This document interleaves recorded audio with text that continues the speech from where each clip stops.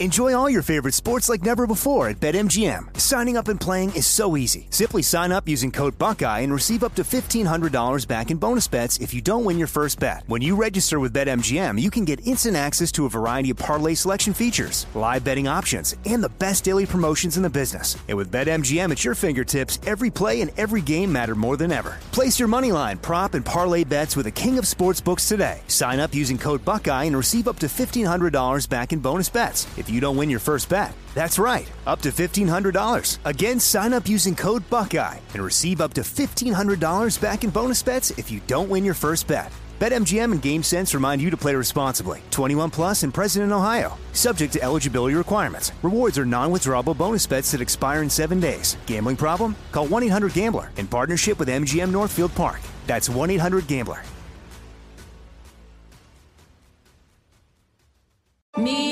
Focus Features presents Back to Black. I want people to hear my voice and just forget their troubles. Experience the music and her story. Know this, I ain't no Spice Girl. Like never before. That's my daughter. That's my Amy. On the big screen. I want to be remembered for just being me. Amy Winehouse, Back to Black. Directed by Sam Taylor Johnson. Rated R. Under 17, not a minute without parent. Only in theaters May 17th. Become a part of the fast-growing health and wellness industry with an education from Trinity School of Natural Health. Trinity graduates can empower their communities through natural health principles and techniques, whether they go into practice to guide others toward their wellness goals or open a store to sell their favorite health products. Trinity grads are equipped to change lives. With 19 online programs and flexibility to fit your busy schedule, including the popular Certified Natural Health Professional, you can get the training that helps you turn your passion into a career. And here's the best part. You can earn the certification in less than a year. From herbology to naturopathy and health coaching, Trinity allows you to make a meaningful difference by helping others live healthier, happier lives. Don't wait any longer to pursue your passion for natural health. Enroll today at trinityschool.org. That's trinityschool.org. Hey everybody, Robert Evans here, and I wanted to let you know this is a compilation episode. So every episode of the week that just happened is here in one convenient and with somewhat less ads package for you to listen to in a long stretch if you want. If you've been listening to the episodes every day this week, there's going to be nothing new here for you, but you can make your own decisions.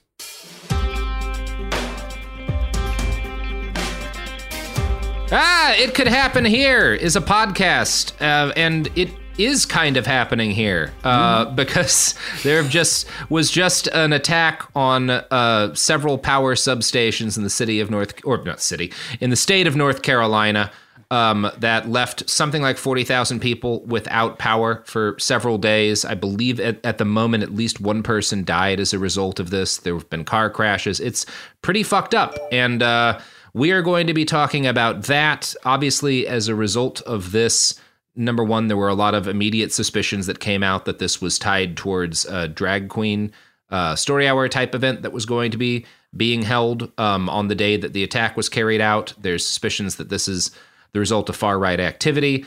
We're going to talk about that and everything around that right now. We have on the episode for today myself, Garrison Davis, James Stout, and we are also bringing in friend of the pod, researcher, and woman about town, but not this town, a different town, because we live on opposite sides of the country, Molly Conger. Molly, I've been saying your last name wrong for years, even though we've been friends for quite a while now. I don't know why I never said anything. It's come up so many times. Yeah. So Garrison, you've kind of been taking point on putting together this one, so I'm going to let you kind of take the reins unless you want me to direct this more. But I do think kind of the place to start is, are we watching a gigantic right-wing insurgency unfold, or is this a more complex case? And obviously the answer is the latter, as it is anytime someone poses a question like that. No, we're gonna pick the simple, more scary, more inflammatory option and leave it at that. Do a tweet. Let's get send tweet. No, so yes, the aftermath of the North Carolina attack is it's gotten a lot of people to learn about infrastructure attacks for the first time and get really scared about them and realize that this is a problem. and then start bringing up past incidents where this has happened and trying to draw this like overall pattern, which isn't entirely incorrect, but the way they're going about it is not very responsible nor really well informed. Yeah, so one of the things we've seen is like there have been a lot of it does seem accurate to say that over the course of the last year or two, there have been more attacks on power infrastructure. But that doesn't mean that we have lots of data on this. There has the past 5 years, there has been a pretty strong increase in the number of attacks on power stations. And it's also true that this is a thing the far right, like the Nazi right in particular, has been trying to get people to do for longer than anyone on this podcast has been alive. This goes back to the Turner Diaries, even pre that stuff. This is in Siege. And this is, there has been very recently this summer, a couple of pieces of fairly well put together Nazi propaganda that was advocating for people to carry out attacks like this. And the reason is that it's easy and it's high impact. It's very easy to fuck up a power substation. All you need is a gun. And it's very easy to get away with it because most of them have effectively zero security. Yeah. And it explained how to do it as well, right? Sorry, Molly. Like it was literally a guide to fucking up a substation. Yeah, because there's specific... We're not going to give you guys a guide to fucking up power substations on this podcast, but it's not hard. That's next week. Yeah, that's next week in our three-parter. It's on the Patreon. You got to be on the Patreon. Yeah, that's the Patreon special episode. How to destroy power infrastructure for fun and profit. Yeah. No, but I think, too, if you're trying to propagandize people to take action, we've all seen plenty of manifestos from people who carried out mass shootings trying to propagandize people to take action in that effect. But we've also seen the chats when somebody fails, right? Like if somebody doesn't get what they call a high score, if somebody carries out a mass shooting that doesn't result in very many deaths, it's embarrassing for them. But this is, for the perpetrator, relatively low stakes. If you fail, no one will know. If you miss, no one will know. If you hit if you hit it and it just looks like vandalism and the power doesn't go out, no one will know that you failed and you can try again later. You don't die. And that's the title of one of the pieces of propaganda that I sent you, right? The title of it is Make It Count, which is an abbreviated form of a quote from Siege, which is, it's a Nazi insurgency manual from a couple of decades ago. The general gist of the quote is that, the price of failure is death. So whatever you choose to do, make it count. So this is a relatively low stakes for the perpetrator, way to have a very high impact with low risk of personal failure. And what I did find, and we'll move to the broader topic in a second, because I think focusing too much on the Nazis right now is going to frame things the wrong way. But one of the things I did find interesting about that piece of propaganda was the acknowledgement and the introduction that, like, carrying out these mass shootings is not going to accomplish our broader goals, in part because people have gotten inured to them. Whereas destroying power infrastructure, if you can fuck up the grid, they believe that's going to and I think obviously this is a silly line of thought, but they think it's going to lead to this is always what they think it's going to lead to, the race war that they want, right? That's the thinking there. So the B in that equation is like A to B to C, if this, then question mark race war. Yeah, they're Nazis. They're Nazis. They're not right about things. But the fact that all this propaganda is out there, the fact that they've been talking about this so long, is part of why everyone is convinced that there's this massive new insurgency that's just broken out, and that's what all of these attacks are, which doesn't mean that none of them are. It's also worth noting that the year before this happened in the same state in North Carolina, a group of Nazis were arrested by the feds for trying to attack power infrastructure. And they also had plans in the Pacific Northwest, where there have been in Washington and Portland attacks on some power infrastructure. I mean, there also just so happens to be a lot of Nazis here. Yeah, both the Carolinas and the Pacific Northwest are home to a lot of people who self-describe as militant neo-Nazi accelerationists. And what I think we should do now, before we get too much off this, and we can return to this topic, is talk about the fact that, and this is kind of the important context, a lot of people who aren't Nazis fuck up electrical grids all the time. It's actually very easy, and people seem to just enjoy it. It's an American pastime. I think there's been a lot of missteps people have taken in talking about this, and kind of, some people have gotten scared and have kind of, not looked at this fully analytically in a way that is actually really helpful, because there's been a lot of kind of retrospective misinformation going around on attacks that have happened in the past few months that have only really gotten reported on or noticed in the wake of the North Carolina attack, which has kind of caused this narrative to come out that since the North Carolina attack, there's been like a bajillion of other attacks happening in quick succession, which actually isn't true. So that's I first want to talk about the types of stuff that people are generally getting wrong about this, because it's a good deal people are misunderstanding some of what's going on here. So there was this pretty viral story made by a news station in Florida that came out a few days ago, talking about how it's all caps, substations targeted. Report shows intrusions at Duke Energy power stations in Tampa Bay and elsewhere in Florida. So very scary, obviously, because Duke Energy is also the place in North Carolina that was attacked. But founded by the guy who invented the modern cigarette, by the way. I learned that from you. Based. Thank you. It is based, Garrison. Yes, yeah, but if you look at the actual story, these intrusions that they're talking about happened last September. They did not happen a few days ago. And then also similarly, for the first time, there was reporting on a whole bunch of substation attacks in the Pacific Northwest. That reporting was dropped after the North Carolina attacks. In part because a memo was posted by a few different news sites that they probably did open records requests in the wake of the North Carolina attack. They found this memo, reported on it, and now people have have learned about this other thing that happened in November.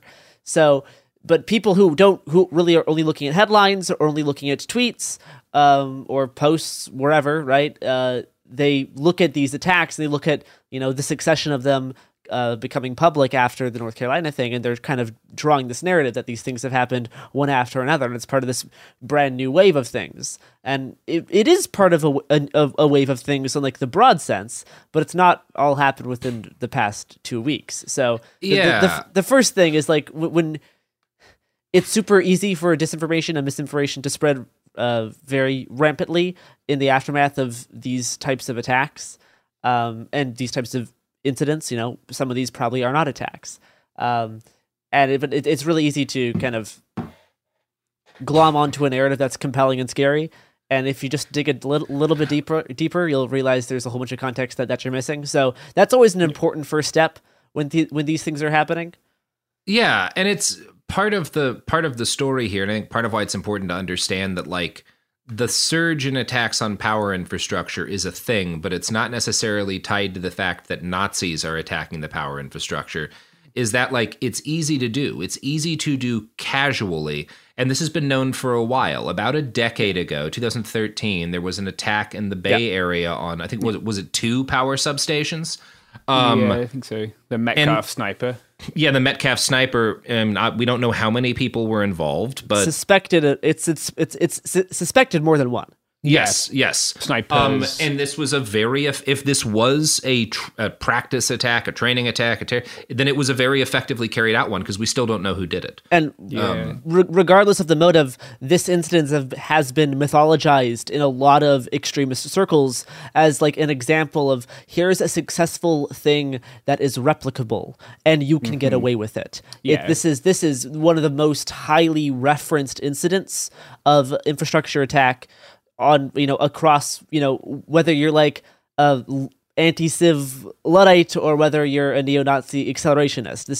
This specific 2013 attack is highly referenced, and we'll circle back to this towards the end. But I guess I'm going to quote from a recent report by the George Washington University on power substation attacks. They are extremely common. They are becoming increasingly common since 2016. White supremacists are not the only ones who do them. They were also from 2016 to 2019, a whole bunch of ISIS-inspired terrorism also hit substations across the United States. They are not exclusively done by white supremacists, and there's also sometimes they're just shot at by random people with guns. Yeah, and to be step up from a road sign. Let's be honest. So the Metcalf attack, it's not impossible that it was just an unusually lucky group of yahoos who wanted to shoot some power infrastructure. We have no idea. I think the number of rounds fired directly into the system probably makes that unlikely. Almost every intelligence agency will disagree with you on that, Robert. Yeah, but you know what?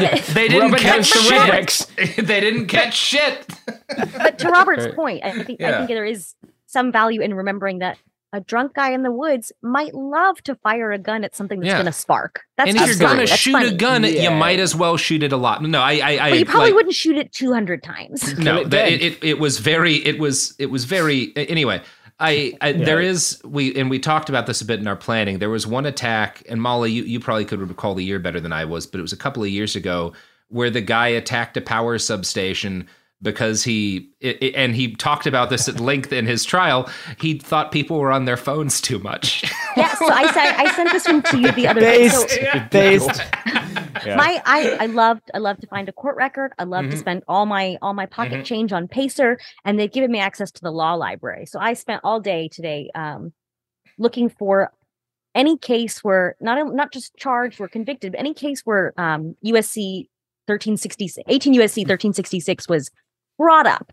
So 1366 is the federal statute for damaging or conspiring to damage an energy facility. And so energy facility means power lines, power substations, coal mines, nuclear facilities, any place where power is made, right? So it's a pretty broad statute. And so I looked up a few dozen cases where that was on the table to sort of bring the temperature down and say, like, okay, aside from Nazis trying to cause a race war, what are some other things that lead to somebody getting charged with this? Other motivations, other scenarios. And that case was Jason Woodring. Jason Woodring in August 2013, he tried to use this is a quote from some news coverage at the time, tried to lasso a train with a cable attached to a high voltage tower. Chad. Uncritical support. Just friend of the pod. He is still in prison.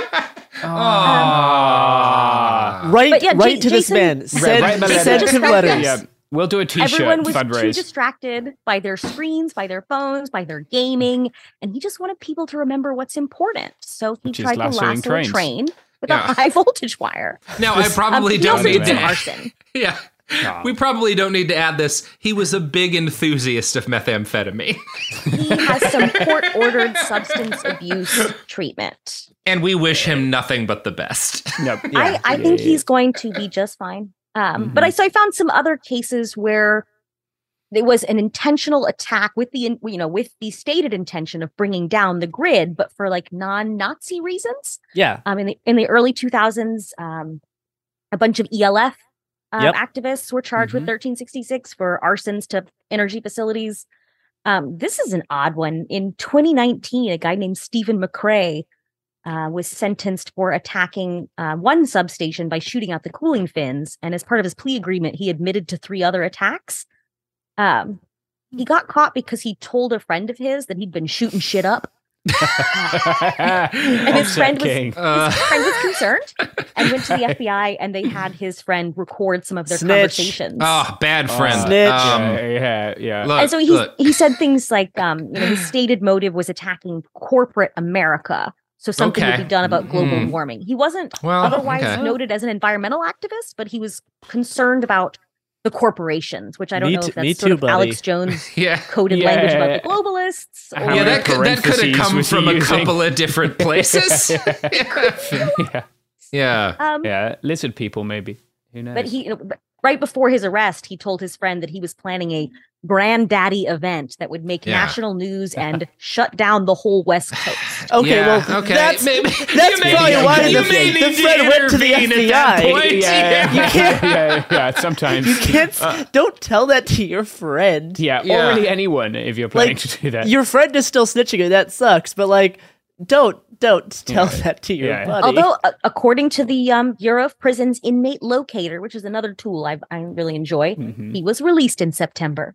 That's good. I hope he's doing better. Striving. I mean, yeah. And I'll say, because this, I think, helps to make the point that, like, this is not all or mostly Nazis doing this kind of thing. Right, a lot of people want to do trying this. To make about these sort of, I found a third case that sort of fits the same pattern. A guy who shot out a transformer for reasons I can't quite discern based on the court filings. But again, in all three of these cases, the Miles Maynard case in Alabama in 2008, Jason Woodring in 2013, Stephen McRae in 2019, they all had court-ordered psych evals. And in McRae's case, there were questions about his competency to stand trial. Miles Maynard died shortly after being released from prison.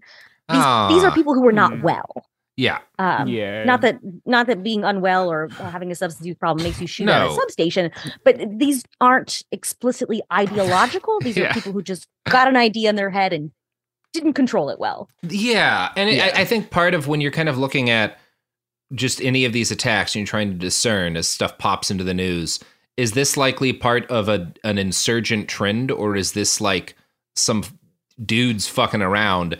One of them would be like, what was how much effort and planning does it look like went into the Metcalf attack? Looks like quite a lot. I would say the most recent Portland and Washington attacks, given the extent to which there were break-ins, looked like it was organized. They seem and planned. a lot of steps had to go in. So let's have an ad break, and then we'll go into some more actual details of the North Carolina attack and some of the Pacific Northwest ones, and then kind of circle back to why people are talking about accelerationism so much. Yeah. You know who loves planning a series of infrastructure attacks? The sponsors of this show. Mm-hmm. Black Rifle Attacks on the infrastructure of your wallet. We're back, and nothing that we said before the break can legally be called incitement. It's a joke. It's fine. So now we're gonna talk a little bit more about the details of the North Carolina attack and some of the attacks in the Pacific Northwest, and just get into some more of the actual details that have been going on with these most recent attacks that have kind of caused people to speculate on various things. So the agencies involved in investigating the North Carolina Moore County attack have disclosed very little information about what's happened. They've said that the equipment was hit by gunfire and that the shooters appeared to know what they were doing. Investigators have found nearly 24 shell casings from high-powered rifles in the area. Around 45,000 people lost power, and that power outage lasted for like at least 5 days as the company tried to replace these very large pieces of equipment, many of which were damaged beyond repair. So investigators are zoning in on two threads of possible motives centered around extremist behavior for the attack that happened last Sunday.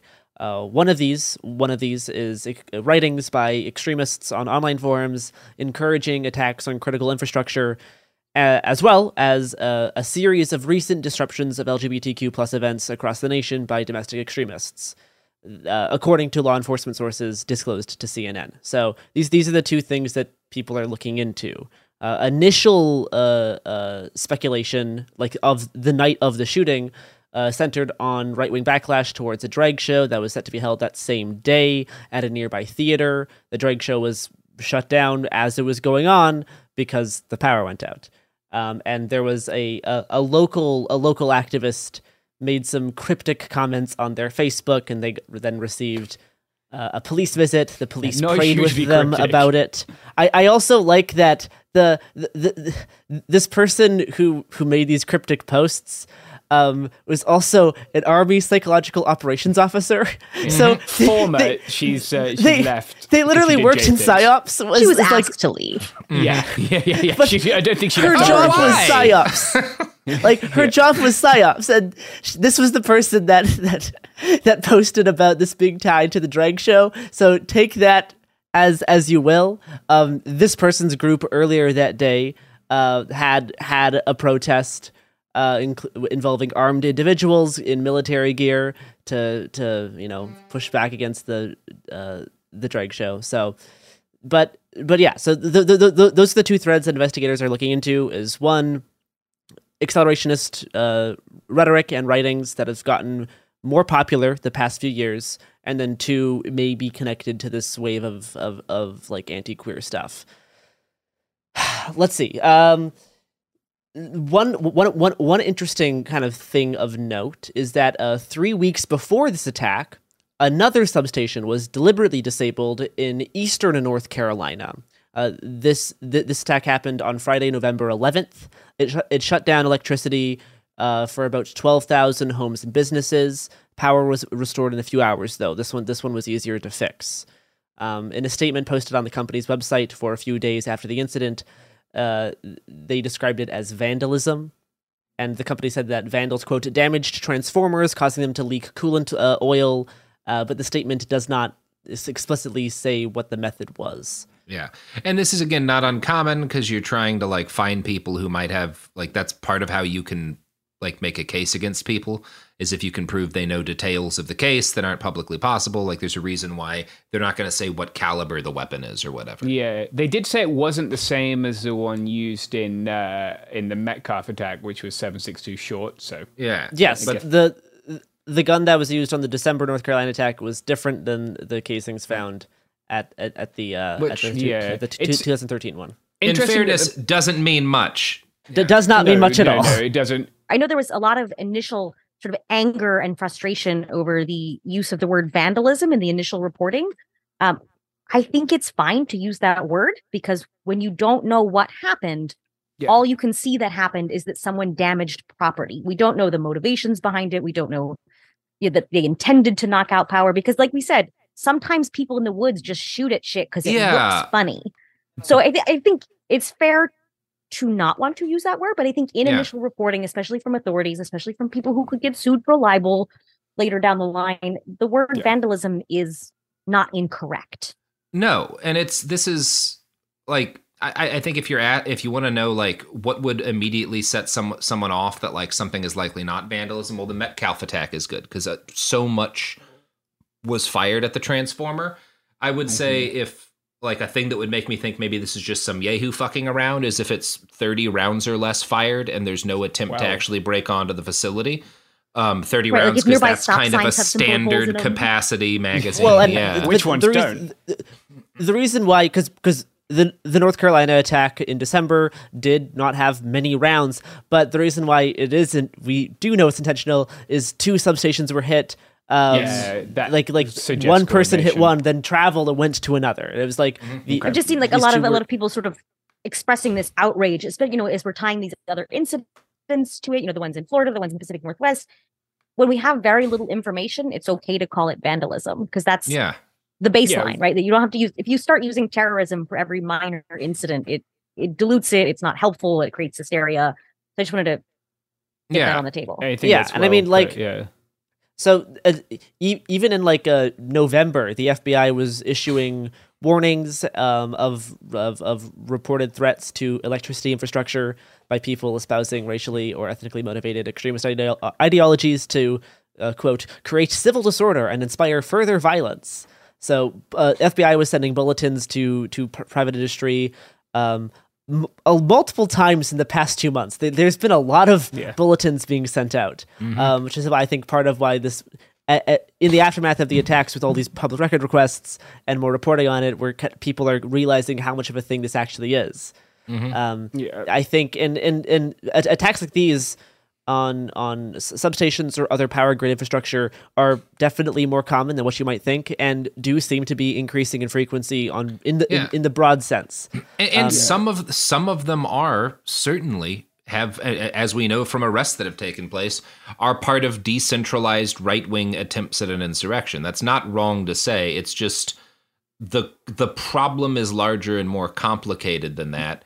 And to some extent, it's a problem of like I would be shocked if part of the explanation for why this is happening so much more is not that Americans have a shitload of guns and during the pandemic people were bored and kind of going crazy.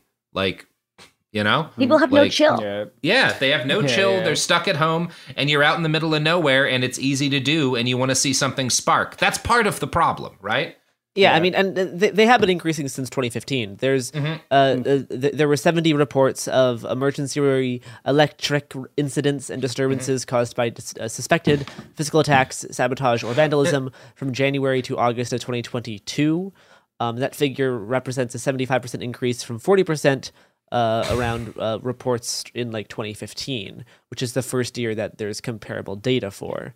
And it's also worth really noting that there is, and was, as soon as this happened in Metcalf in 2013, suggestions were made as to a really easy way to make it harder to do this, which would not be wildly expensive, which is to put sandbags in front of the coolant systems, which will block most conventional rounds. And at that point, high tech. Not high tech, not hard to accomplish. And it would also let you know anyone who is going to get around those sandbags is going to be ideologically committed, right? Yeah. For whatever reason. Yeah. You could shoot a sandbag and stuff. A reason why there is so many of these attacks is because a lot of these very important pieces of infrastructure are highly visible and really only protected by a chain link fence. So in a lot of cases, an attack can be carried out without even entering any kind of restricted grounds. You can point a gun through a chain link fence and do the thing.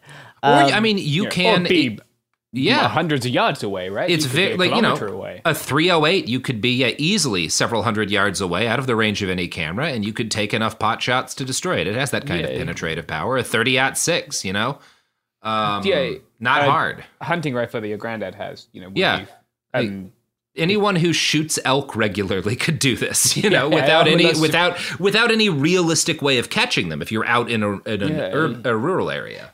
I'm kind of shocked that these people actually didn't, like, in terms of, like, I don't know, like, there's this, we can talk about this later, but obviously the area they're in has a very high concentration of very heavily trained people in unconventional warfare, but... Oh, yes, we should, that is a factor in North Carolina, is that all of this is occurring on the outskirts of Fort Bragg, and a year ago, people who were active duty Marines attempted to carry out a similar attack, and were Nazis. Yeah. Do we want to talk about a little bit about that, specifically about Robin Sage, or is that too into because I think it's relevant. Certainly, like, the first thing I thought when I thought about this area was like, oh shit, that's right by Southern Pines. I think maybe the show was supposed to happen in Southern Pines, which is kind of central to the United States Army Special Forces community, and a few times a year there, people newly qualifying to be SF soldiers will do an exercise called Robin Sage. It's military LARPing. Yeah, well, like it's the military doing LARPing, but also not the military, right? So, like, people I'm sure will be familiar, people who enjoy Twitter.com will be familiar in the fact that the United States has sometimes helped rebel movements across the world to overthrow governments. That's the thing that it likes to do. It's shocking. Every revolution, in fact, has been fomented by the United States and the CIA specifically, because people can't think for themselves. So what they do in Robin Sage is they practice training a rebel movement that's comprised of civilians, right, or untrained fighters. So these people will go out in small teams, infill, and then they'll meet a bunch of people who are not soldiers. They might be former soldiers, they might be local volunteers, they might be people from the area. And they will train them for a few days, right? Just like they would if they were actually training up like a guerrilla army, and then they'll do a simulated attack. Which you might recognize as potentially a bad idea. Which we now might be seeing as an issue because someone did an attack. So, like, you have in that area a ton of SF troops, right, who span the political spectrum, and a ton of randos who have been trained by SF troops in guerrilla warfare, right? Unconventional warfare is what they call it. And if you were doing unconventional warfare, this would be a very effective thing to do, right? That's why there's been this massive panic about cyber attacks on the grid, especially since the start of the war in Ukraine. Very funny. We panicked about cyber attacks when, in fact, you could just go shoot it. You don't need to be that complex. But that's right.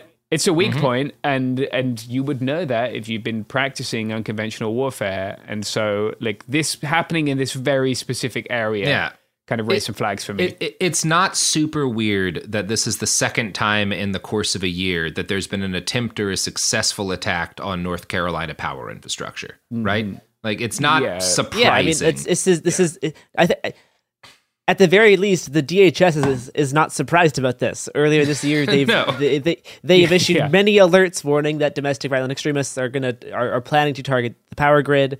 In February, 3 people had to plead guilty, which we already talked about. In 2020, there was those people arrested in Idaho. They were planning attacks on power stations and highlighting locations of transformers and other substations and other power infrastructure, and planning to take them out and then using the blackouts to go do other crimes, including assassinating ideological opponents. So like there's been a lot of extra focus on people's plans to do infrastructure attacks and plans on like, hey, this seems like a problem, and people have been talking about it more because it does seem to. There is at least increasingly high profile cases.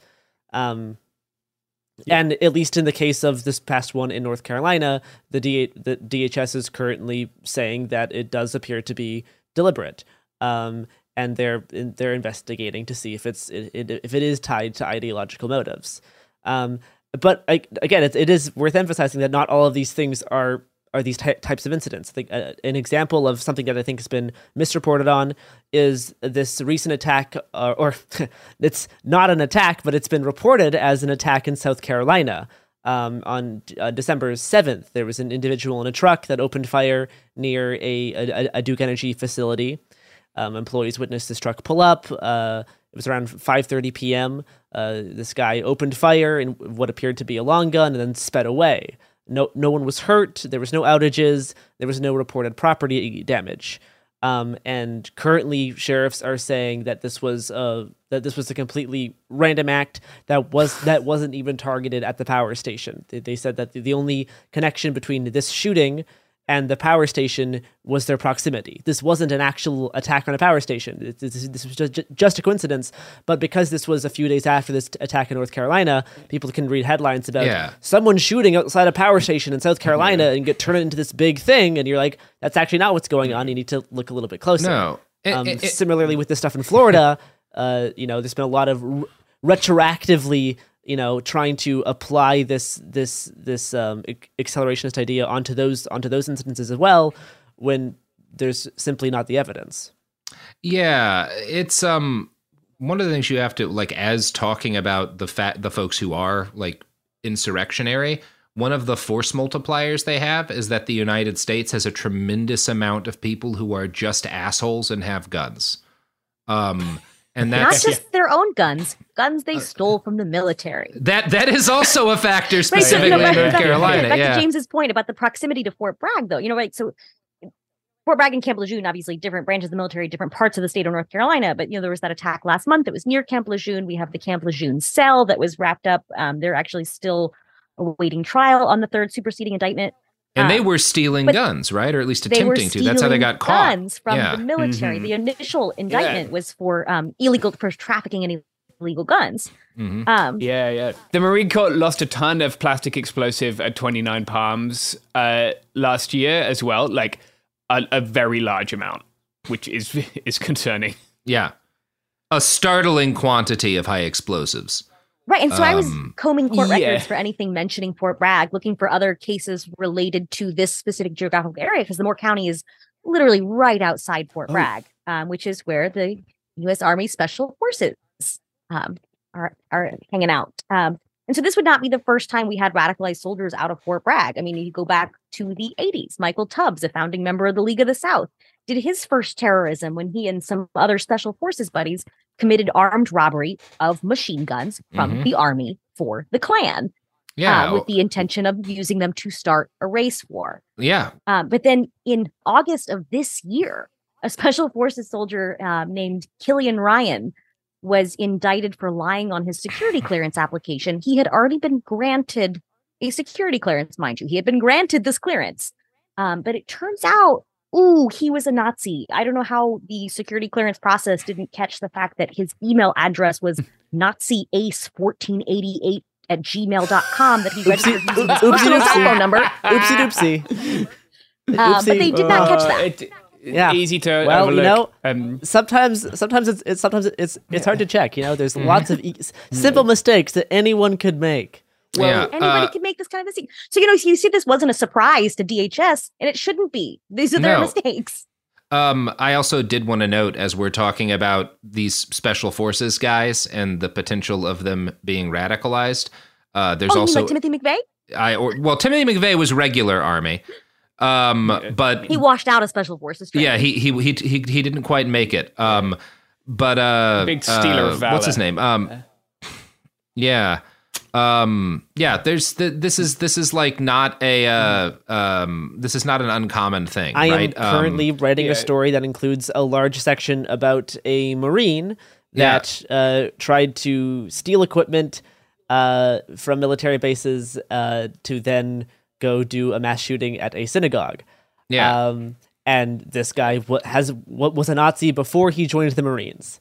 And We've got to shut down the Marines until we figure out what's going on. We have got to shut this down until we figure out what's going on. So true. And you've got Eric Rudolph, the guy who carried out the Olympic Park bombings in '96, was with the 101st Airborne Division. He was an air assault specialist, and he carried out the bombing of the Olympic Park in Atlanta, Georgia, and then went on the run for months, I think.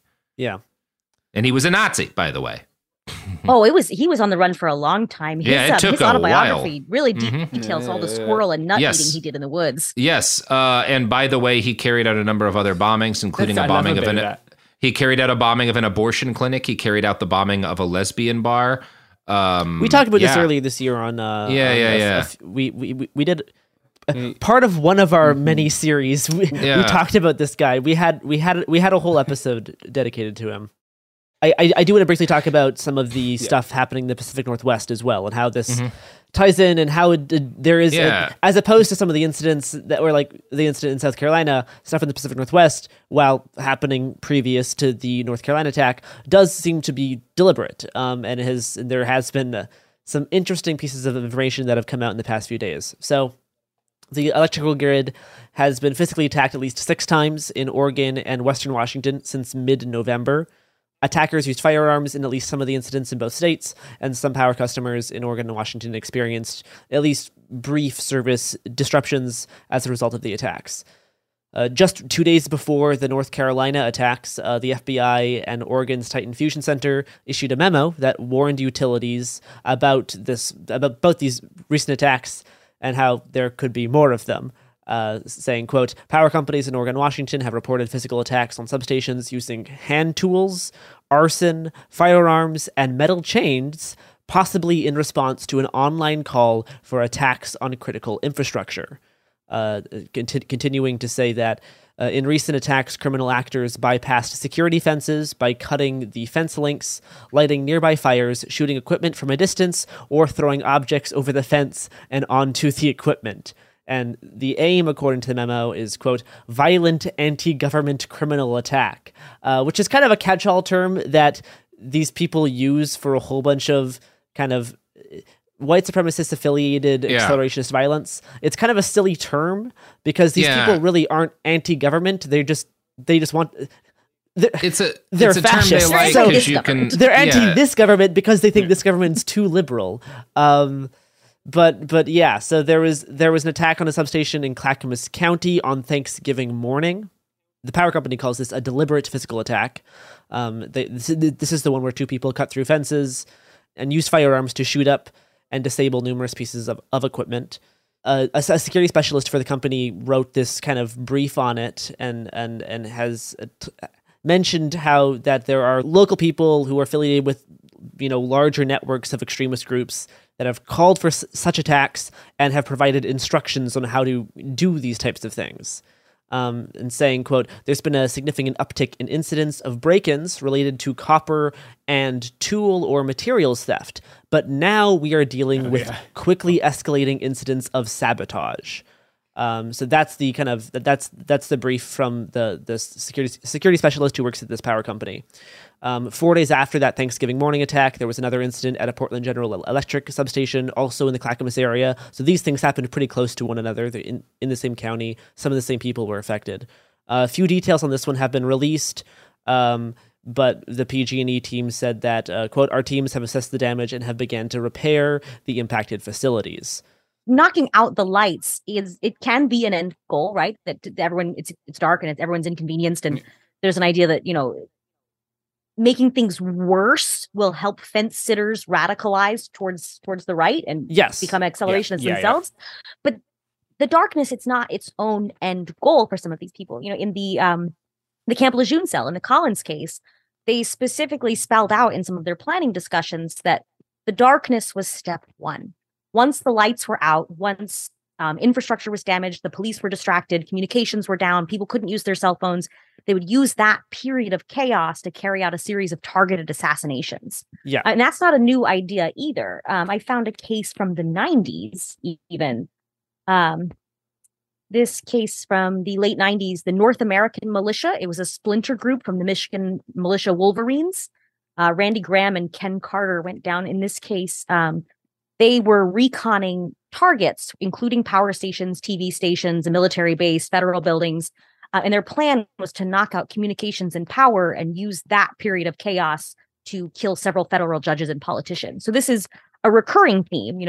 This case was in the 90s, and then we have that recent case, the Collins case. Those guys haven't even been tried yet. Yep. And the stated intention is to use that period of chaos to do additional crimes of terrorism. And I mean, there has been more incidents that definitely do seem to be intentional. Like beyond the ones in Oregon, there was also ones in Western Washington that included setting the control houses on fire, forced entry, and sabotage of intricate electrical control systems, causing short circuits by tossing chains over the overhead buswork, and a ballistic attack with small caliber firearms. Yeah. So that's a lot of stuff going into of like in terms of planning and preparation going into something that's happening. That's a perfect example. Yeah, and if you're, as a general rule, if you are encountering one of these stories and you're trying to determine, should I put this in my head as something that is maybe part of something bigger or something that might be people fucking around, that's the kind of stuff to look for, is like, how much effort went into it? How elaborate was it? Does it seem like planning was involved? I would say another thing is like, is it timed for something like Thanksgiving, right? Like, it's not an accident that they picked Thanksgiving to attack a substation, because if you're trying to do something that's going to have an impact, doing it on a day like that where everybody's at home, and there's also a higher power draw in general, like, there's a lot of reasons why someone would want to do that, but it all points towards this is something that's part of an organized set of actions, as opposed to the normal thing of Americans attacking their own power infrastructure for no good reason. Yeah. Which we love to do. We do. Do you know what else we love to do, Robert? Consume goods and services, Gareth? Mm-hmm. That's right. We love consumption. Like hogs. Yeah. And our hero-based Lasso King would say that's part of the problem. Hey, we're back. All right, Garrison, take us home, which hopefully is not Fort Bragg. No, yeah. Pivot. This podcast is run by the USASOC. Yeah, hopefully not. So yeah, the past year we've seen federal authorities multiple times warn about these types of threats to critical infrastructure. There was a local bulletin posted in late November after the attacks in Oregon and Washington, saying that the targets of potential violence includes public gatherings, faith-based institutions, LGBTQ plus communities, schools, racial and religious minorities, government facilities, and personnel, and U.S. critical infrastructure. So it's definitely something that people are talking about more as incidents do seem to be getting more common. I'm gonna use some of the research from not an article, but I guess not quite a study, like this. I don't know how to describe it. In an analysis piece, I guess, from George Washington University's program on extremism, entitled "Mayhem, Murder, and Misdirection: Violent Extremist Attack Plots Against Critical Infrastructure in the United States." So, since 2019, white supremacist attacks and plots against critical infrastructure do seem to have distinctly increased. Between 2016 and 2022, white supremacist plots targeting energy systems dramatically increased in their frequency. 13 individuals associated with the overall white supremacist movement were arrested and charged in federal court with planning attacks on the energy sector. 11 of these attack planners were charged after 2020. The rise of accelerationist ideology and doctrine during the past decade did likely fuel these increased attacks within the white supremacist milieus that are targeting critical infrastructure and the energy sector in particular.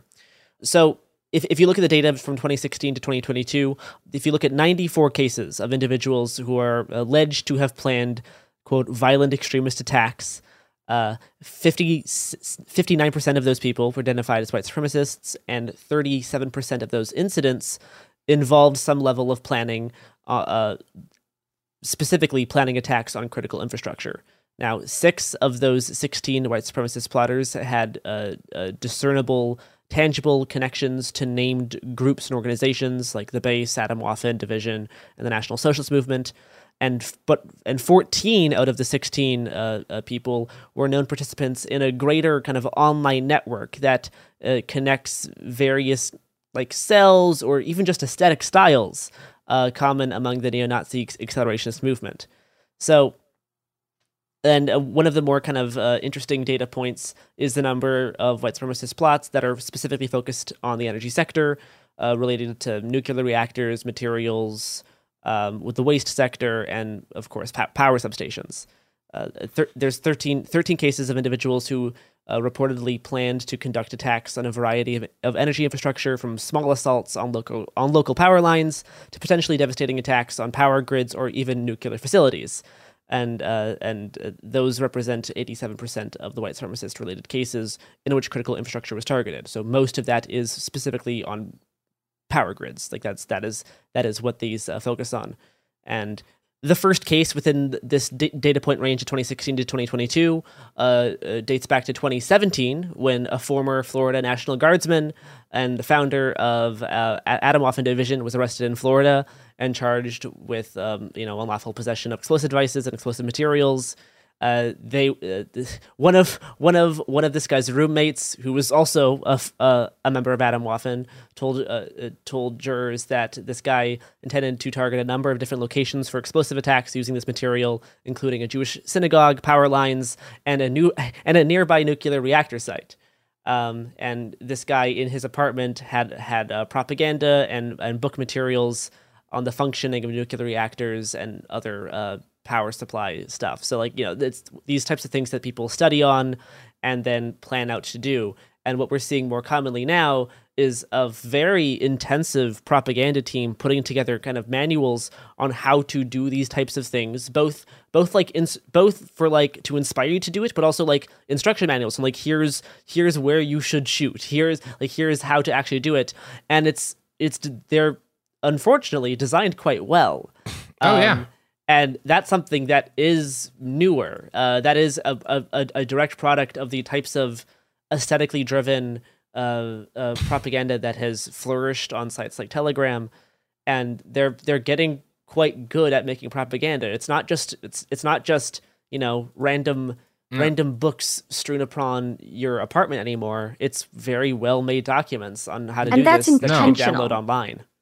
So the three men who just pleaded guilty in February for their conspiracy to attack power facilities, one of those men, Jackson Saywall, in the original complaint, it says, Cook had recruited his friend Saywall to join the cause. From the outset, Cook believed Saywall's graphic design skills could be an asset to the group's propaganda effort. Yep. So he was recruited to the cell because he was good at graphic design. Now, I've read these manifestos. I would not say the graphic design is good, but it's certainly better than sort of a cut and paste scene, right? There's clear digital design element here. And that's on purpose. And they know that that's how they're going to get eyes on this stuff. I mean, Robert, we both read all those manifestos in the last couple of days. Yep. They are certainly a step up. They are what they make me think of is when I first got into reporting on extremism, it was because I went through every issue of like ISIS's magazine Dabiq right after the Bataclan attacks, and it's number one, like there was when that Atomwaffen guy killed his roommates and he had converted to Islam and was like very much into ISIS. There was this like surprise from people who don't think a lot about this stuff. But a lot of these guys had a lot of admiration for the way that ISIS put together their propaganda campaign, which included a lot of very detailed guides for how to do things like carry out rent vehicles and carry out vehicular attacks, right? Like this is, this is the way terrorism works. And these guys are taking a little bit of a different tack. But again, not that, like as Molly pointed out, there were a number of ISIS-inspired attacks on power infrastructure, just didn't get a ton of play, but like none of this is like all of this is in line with the trends that we have seen globally in the way in which insurgent movements function. Yeah. And I think, this well-produced, easily spread propaganda and these online networks that they created to spread this propaganda mean that we're not just, we have these cases of these organized cells that got caught, but it's not just organized cells that have the capacity to carry out these attacks, because any idiot in a Telegram group can open that manifesto with the detailed instructions for carrying out an identical attack. So this is called disseminates and becomes contagious. There's this people talk about a lot online now about stochastic terrorism, and some of us here might be a little bit to blame to that. But a lot of times they're getting it wrong, because what these Nazis are doing, this is inspirational terrorism, which has been a thing for as long as terrorism has existed. Yeah. When propaganda that's why they have their calendar of saints, Yeah, exactly. Yeah. And there's a lot of debate about when to use stochastic terrorism, but kind of in my mind, when I tend to think it's appropriate is when the attempt is to kind of use the way algorithms on various sites on the internet work to spread propaganda that's meant to that's meant to inspire attacks, because it's a type of inspirational terrorism, but it's clearly a new evolution of it, because of its reliance on those networks. But this is, again, we're getting into the weeds. Is there anything else you wanted to kind of get into here, Garrison? I mean, no, I kind of wanted to wrap up by talking about some of the Terragram stuff. So I think we kind of hit on a lot of stuff that I wanted to mention. I mean, in 2019, 2 years after that first that first attack in 2017, and 2 years later, Bew Merryman was arrested for planning to blow up power grid substations. He was a member of Adam Waffen, and we already talked about the two other kind of main incidents that are well known from 2020, and then stuff that just got there was court cases as recently as February 2022, which we also mentioned, in terms of their plans to take out power stations to then carry out assassinations. So those are the two other incidents that I wanted to mention. But yeah, I mean, I think the other kind of aesthetic similarity, I think, is that I think we actually are seeing some of the recent Telegram stuff also take cues from not only ISIS and Islamic terrorism, but also some of the types of anarchist writing that has gotten more popular since ELF type stuff. I think we're seeing some of the aesthetic stylings feels very reminiscent of early crime think. Some of it is similar to things around the types of eco sabotage manuals that were very popular in the 90s and 2000s. Some of the techniques are very similar, because both eco-terrorists and accelerationist Nazis both find value in attacking things like power substations, or burning down 5G towers. That's a big emphasis of this recent almost 300-page manifesto and instruction manual. They focus a lot on how, in early 2020, regular people felt inspired to burn down 5G towers, people who are not otherwise extremists. And how do we get people who are regular people to get to that point where they're willing to damage public infrastructure? And that's kind of a lot of what that 300-page kind of manifesto / manual tries to talk about. Mm-hmm. Anyway, it sucks. It's well, I guess, if we want to end on a hopeful note, I think I have at least sort of a small bright spot for us. It's in the original affidavit for the search warrant into Liam Collins, the head of the Camp Lejeune cell. So in that original affidavit for the search warrant, in his case, the FBI agent writing the affidavit says that they first started looking into Collins because he was doxxed in the Iron March leaks. Yes. So we were reading those doxes, and they said, "Oh wow, a Marine who's a Nazi? We should talk to him." So, when doing this work in identifying these people from these leaks and sort of the slog of picking through, maybe this guy's a fucking nobody, but we will identify them so that their communities can keep an eye on them. That work matters. That work made it into Newsweek, and it made it to the FBI. It's a weird filter system, but eventually this guy got caught before he committed a massive nationwide act of terror. So keep doxing Nazis. It works. In a similar incident, there was an officer of the Lafayette Police Department that joined, I believe, this exact same terrorist cell that was then doxed a cooperating witness. He was doxed by anti-fascists, and then he turned and snitched on his fellow Nazis. Right. So the investigation opened because of a dox, and they got a powerful cooperating witness because of another dox. It makes them nervous. If eyes are on them, they can't conduct covert operations. So keep doxing your local Nazis. No, I mean, like, it can literally be like, in terms of these cells planning to do assassinations of people, it can actually save people's lives if these people are actually serious and are willing to carry out their plans that they are, actively training for, actively preparing materials for. This type of work is some of the most solid anti-fascist research that people have done. It absolutely saved lives. Yeah, I have no doubt about that. Will continue to save lives. So dox Nazis, and if you're drunk out in the woods and one of your buddies says, "Hey, why don't we shoot a power substation?" Don't do it. Just shoot cans. Just shoot cans. Stop signs. It's the American stop pastime. signs. Expired fire extinguishers, those are fun to shoot. Let me tell you. You're going to make all of the anti-Civ people turn off this podcast in a fit of rage and then realize that they're listening on a phone and then have a moral crisis. So, to the anti-Civ people who have built a radio out of sticks. And then realize that podcasts don't come out through the radio. Tragic. Anyway, the episode's over. That's what you think, Robert.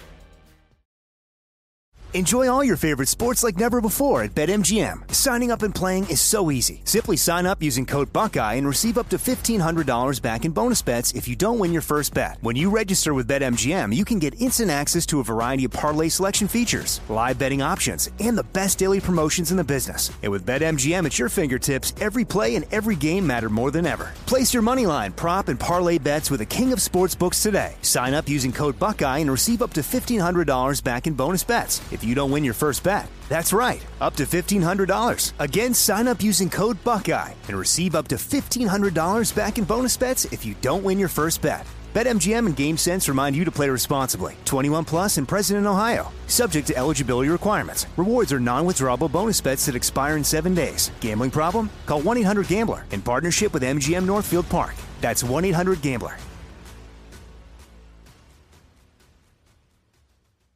Become a part of the fast-growing health and wellness industry with an education from Trinity School of Natural Health.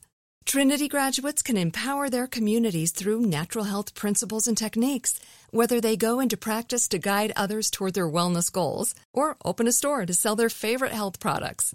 Trinity grads are equipped to change lives with 19 online programs and flexibility to fit your busy schedule, including the popular Certified Natural Health Professional.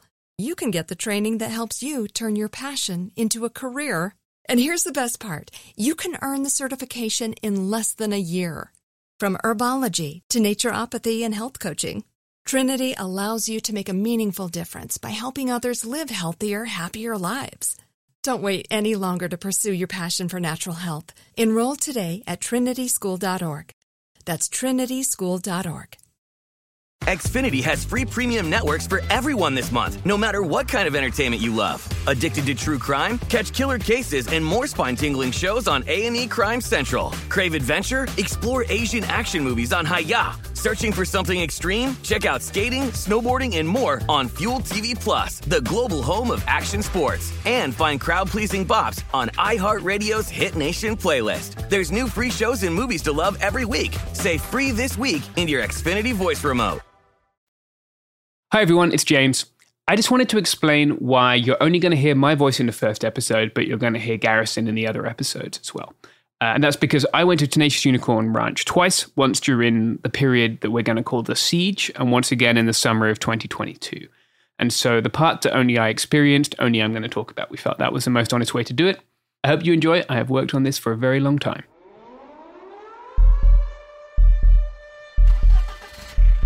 Hardscrabble Pass in southern Colorado in the winter.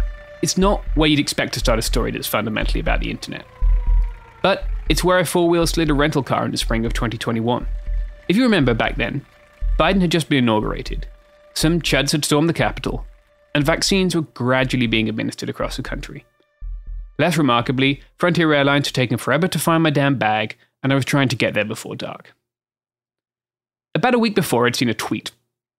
I followed the Tenacious Unicorn Ranch because I grew up as a farm kid who didn't really slide quite as easily as others did into the super macho stuff. And I certainly didn't slide anywhere near conservative politics. What the ranchers were doing, building a queer haven and anarchist alpaca farming co-op, inspired me. I'd been missing country life a lot during the pandemic, and I wanted to get out onto the ranch. But that wasn't really why I was driving an inappropriate rental car through a whiteout. I was doing that because I'd seen this tweet. And that tweet said the ranch was under attack, and they needed help. The Tenacious Unicorn Ranch is under attack by local bigots and militia. They have threatened violence publicly to us and those that help or associate with us. They have encroached on our property, armed, at night, with the intent to harm those of us that live here. We need help. That's where this story starts for me. It's where the story starts for a few characters you're going to hear this week. But it's not where the story really starts. It starts with Penelope Logue, who we'll call Penny, working at a big box store and dealing with increasing transphobia, both online and in person, in the early Trump era. Penny's a veteran and a country girl, and she was looking to get out of the city. Along with her partners, Kat and Jen, she decided to rent some land and set up farming rescued alpacas. So we started in Livermore, Colorado, which is on the whole entire other side of the state. And it really was a reaction to what was happening to the queer community, not only locally, but kind of what we were seeing nationally when about 2 years into the Trump presidency, where things were just getting really bleak and dire for the majority of people that we hung out with. We were originally going to try to just make a bus that was roadworthy and we could live in and just kind of be nomadic, but we couldn't really onboard and help other people that way. That was really just it would have been hard to have the cats we have on a a bus. Yeah, we also had even at that point we had 4 cats, so it was, or 2-3 cats, whatever. Well, it was 2 at the time, but still too many for a bus. And dogs and whatever. So I had always wanted to do a homestead, and I grew up farming and ranching, so it was very natural for me. And so we found a ranch that we could rent in Livermore, and me, Kat, and Jen just kind of set out to start somewhere that was a haven for queer people, but also a home for us, It turns out the United States is in something of an alpaca crisis. The animals were once extremely fashionable, and herds popped up all over the West in the 1980s. Now, that generation of alpaca ranchers are aging out of the hard physical labor that makes about every day on a ranch. And their alpacas are often left to their own devices. The unicorns, as the people in the valley call them, adopt these alpacas, which are often neglected, and care for them. They refeed them slowly, so they won't die from the bloat that comes from refeeding too fast. And they sell their fiber as yarn. Gradually, with a ton of hard work and a growing community, they built their ranch into a sustainable operation. But as the herd grew and their unfortunate rental agreement became clearer, they decided they needed a different ranch. And so they moved across the state to Westcliff. And it was a rented ranch that we were trying to rent to own. We thought we were renting to own, actually. Yeah. And then that rug got pulled out from underneath us. They just when we went to purchase it, they were just like, no, you haven't been renting to own. You've just been renting, and we want an additional $100,000. So it was like, right. We had to move right as COVID was getting bad in America. So March of 2020, that was fun.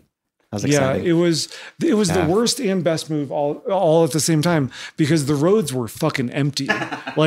Quarantine was in full effect, so the roads were empty. So we were traveling with trailers full of animals on empty roads. And then after the restrictions lightened and we got used to what the normal traffic flow was, we were like, fuck this. But it was cool, having everything shut down. We couldn't, the big problem was we couldn't rent anything because every rental place had shut down. And so really it was that beginnings of the community for us, right? It was we tapped friends and, comrades to help. Social media. Yeah. And everybody really stepped up and helped with that move. So it was cool. Westcliff's where I met them. It's a beautiful town in the Sangre de Cristos. In the summer, it's full of tourists taking weekend trips to the mountains and eating ice cream. And in the winter, it's quiet, snow-covered, beautiful, and absolutely freezing. In March of 2021, I drove through to town in the afternoon in what I figured was an inconspicuous manner. Everyone else who visited the ranch that month had picked up a tail. Aside from a few strange looks, I think I got through okay. I took a long, lonely, winding road through the valley and then turned down a dirt road toward the ranch. Penny met me at the gate, in a plate carrier with a rifle. We briefly hugged, and then I quickly parked my car outside the dome that the growing queer community at the ranch called home. It was a profoundly strange experience. Inside the house was full of warmth, conversation, and laughter. People enjoying each other's company and enjoying being out of the biting wind and snow. Outside was cold. We wore plate carriers and the ranchers carried long guns. I carried a camera, a GoPro, and an IFAK. And then, dressed in battle rattle, we broke the ice on the alpaca drinking tanks and tried to stop the recently adopted animals from refeeding too quickly. I walked and talked with Penny and Jay, another of the unicorns whose story we'll get to later, about the stress that the increasing threats to them had on them. But first, we met the animals. We have sheep, we have goats, we have, of course, alpaca, we have ducks and chickens. Day-to-day doggos. Lots of dogs. 5 Pyrenees, which are livestock guardian dogs, and a couple of blue heelers, rescues, and my dog Starbuck, and 8 kitties. Oh yeah, 8 cats. Yep. But the vast majority are the alpacas. Yeah. It might sound idyllic, and in many ways it is idyllic. But the work on the ranch never stops, and sick alpaca need tending to almost constantly. Even during the siege, which we will get to soon, I promise. There was a lot that volunteers could help with, but animal husbandry wasn't on the list. So even after long nights patrolling their ranch, cold and afraid, Penny and Jay often had to take it in turns looking after old animals with bloat, as they labored to breathe. Here's one that I recorded. Can you set that down and help me stand her up? Because we're just going to see if we can get her to walk. All right, if you'll front it. Okay. I know.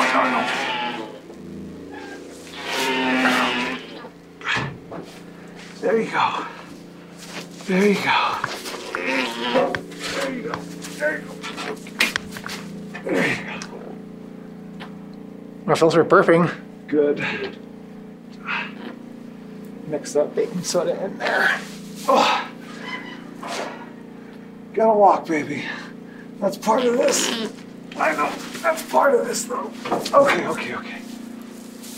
Oh, baby. You can't do that. It's all right, love. It's all right. Well, if you're not gonna walk, my love, I gotta do this. I know it hurts. Yeah? Okay. Let's get you in the crush. Yeah? There you go. It's okay. There, that's a good burp. There.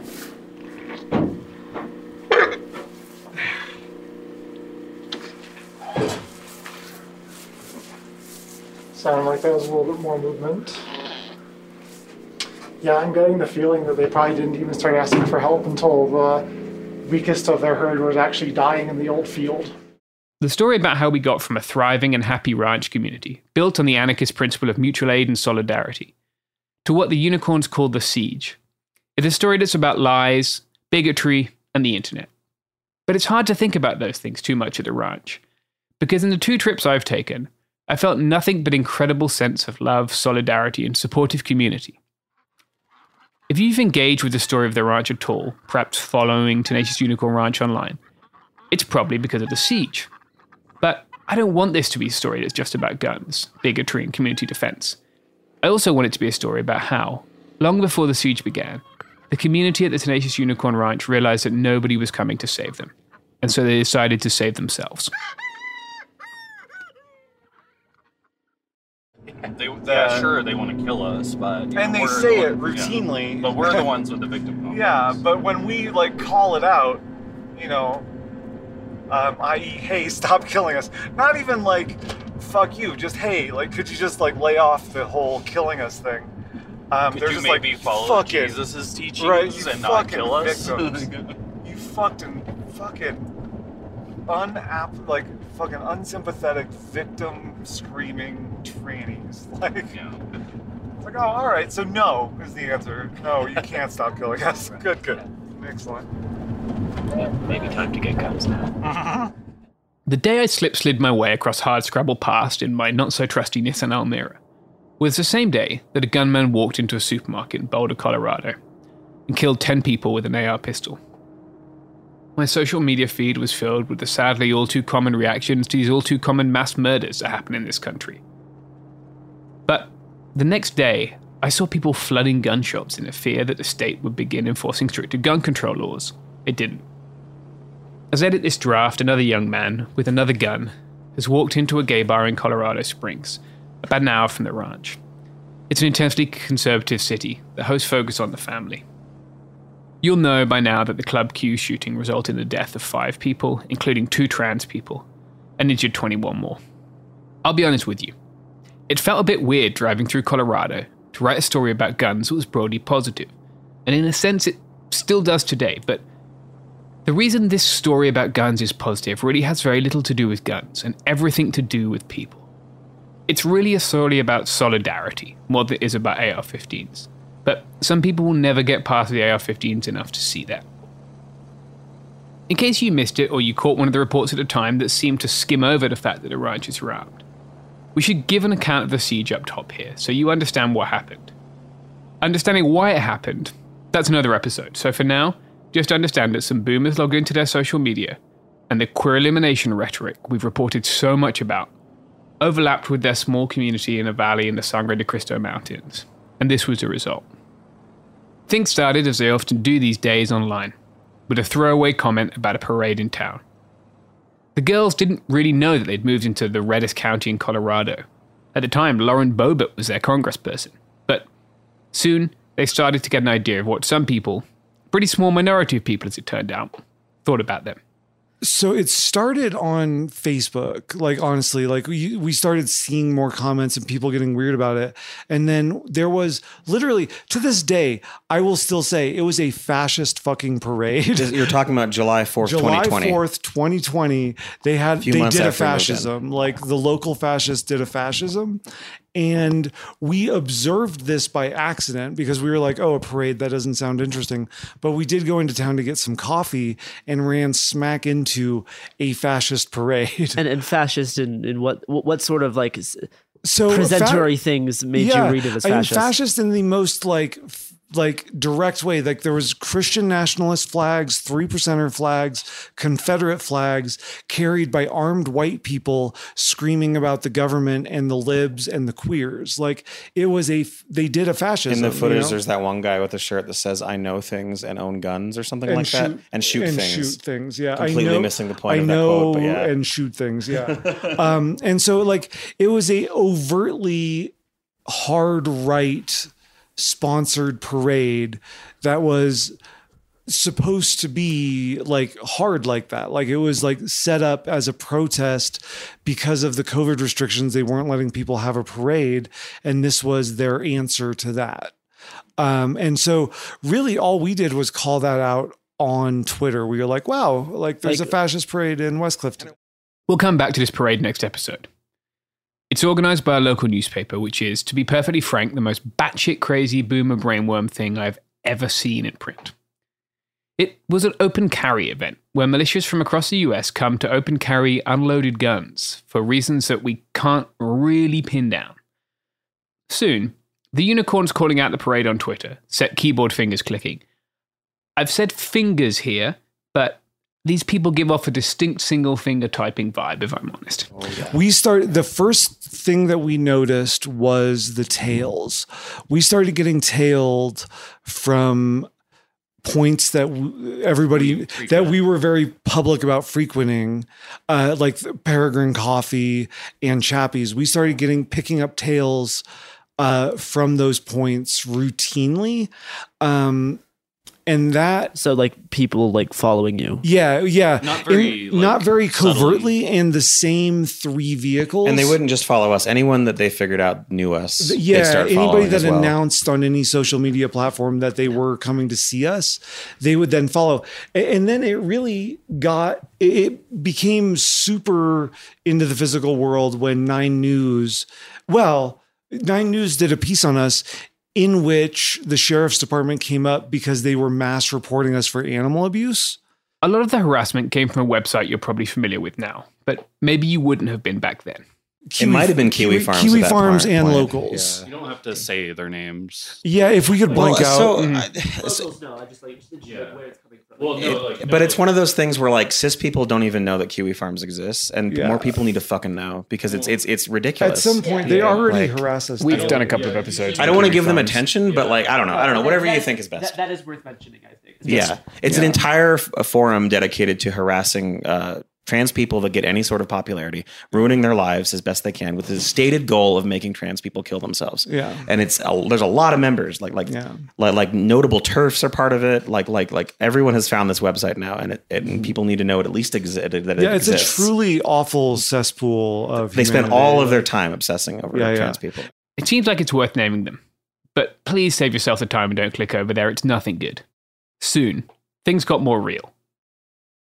A local news reporter who covered the ranch got a parcel with a white powder in it. That powder wasn't deadly, but it was a real threat. Soon, that threat came to the ranch. The 9 News reporter thing happened, and then we started getting like warnings from people that were monitoring chat rooms. Like they were like, oh, hey, like the chatter about y'all has skyrocketed, and like it is blatant, like people making plans to burn your home down and kill you. Like, and locals started warning us that like, hey, this has happened before. You got to get ready. This is real. They have run out other people out of town. Like don't be pretensy about this. Like we're being serious. And so me and Jay started for about 2 weeks. We were walking patrols around the perimeter. The unicorns were afraid, so they took steps to defend themselves. Lots of the people at the ranch, like Jen and Kat, who you can hear in this interview, didn't want to carry guns. Penny and Jay had some military experience, and they knew how to use and carry guns. So every night, they set out walking the perimeter to watch for intruders. On their property line patrols, they realized that there were people out there at the night, looking back at them. That night is when me and Jay came back from that and put out a very heartfelt cry on Twitter. Like, we don't know what the fuck to do. We're terrified, and any help would be amazing. They were armed at this point, but they weren't ready for a gunfight. That's a very different thing. Sadly, though, the gunfight they weren't ready for wasn't going to wait until they were. Yeah, armed.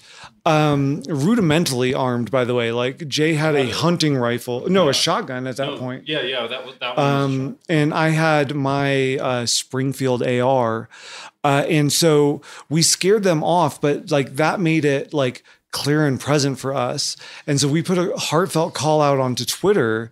And Aldo was up here like the next day and caught people on the property that night. Like it was armed people on the property, multiple people.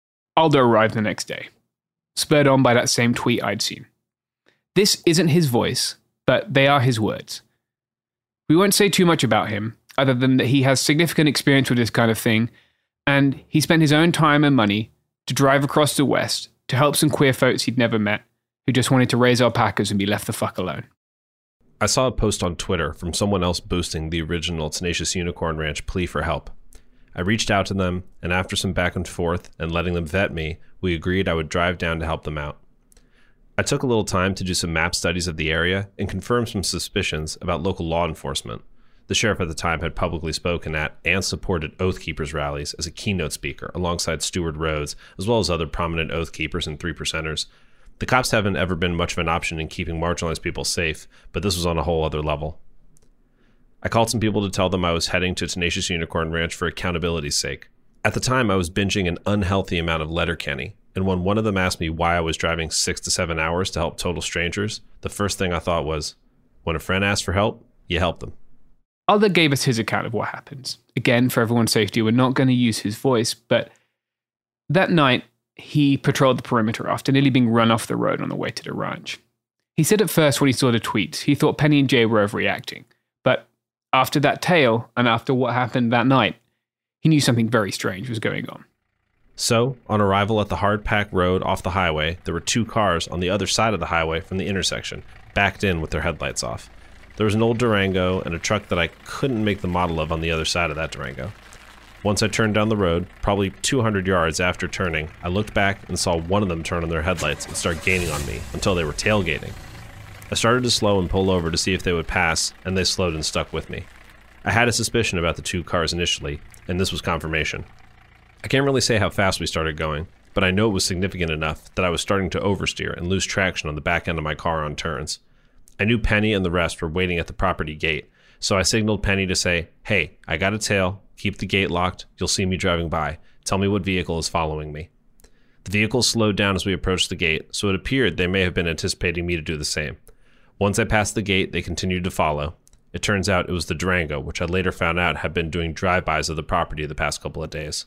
The Durango quickly realized what Aldo was doing and pursued him past the ranch, further down that snowy dirt road. After I passed the ranch, I accelerated a little more to create some distance and drove to a spot that I had seen on the map on the way down that looked like I could effectively turn around without extra maneuvering. As I turned around, they had closed the gap and started to slow. Once they were pulling up next to me, I turned my high lumen carry light on them to at least disorient or overstimulate them with a bright white light and try to catch faces. The windows had a dark tint, so it was not feasible. My other goal was trying to convey, "I see you, and I have the advantage," without actually visually threatening them. The driver had been rolling their window down until I put that light in the window, then immediately stopped and rolled it back up. At that point, it was apparently enough to make them decide it wasn't worth it and take off. I legally carry a sidearm with me the majority of the time and had it on me. I had my hand on it, but didn't feel the need to draw it during that encounter. In the 2 minutes since he turned off the hardtop, Aldo's ideas about what he was in for had pivoted almost as fast as his car did in that pullout. Earlier on, while driving to the ranch from my house, I had the thought, this is probably bullshit and a bit of an overreaction on their part. So maybe at least I can de-escalate some of their anxiety and give them some rest. This will probably just be a lot of nothing. Clearly, I was mistaken. And after that encounter, my mind was very much reoriented to the present reality. Driving through the gate, I had to prepare myself to the new possibility of actual exigency, and I thought, oh shit, there's something to this. Well, pitter-patter, motherfuckers. Aldo sent a message to Penny, saying that he was free of his tail, and she opened up the gate. Quickly, he drove up the same dirt road I did a few days later to the Dome, where the scared and sleep-deprived unicorns were hiding from the cold, and from the same people who had just tailed him down the dirt road. Once at the house, we made introductions, and I explained that a trusted source had boosted their call for help, and I was willing to drive over to see what, if anything, I could do to offer them in the form of assistance. They gave me situational awareness of the property, who lived there, etc., then went over what had been happening up until my arrival. The local harassment, people following them and doing drive-bys of their property, the Kiwi Farms threats of, quote, burning them out of their home. They had also mentioned there was a probing incident a couple nights before that had really set them off when they caught another unknown individual probing their fence on the southern side of the ranch. They detailed how they hadn't slept for almost 48 hours since that incident, which had prompted their call for help.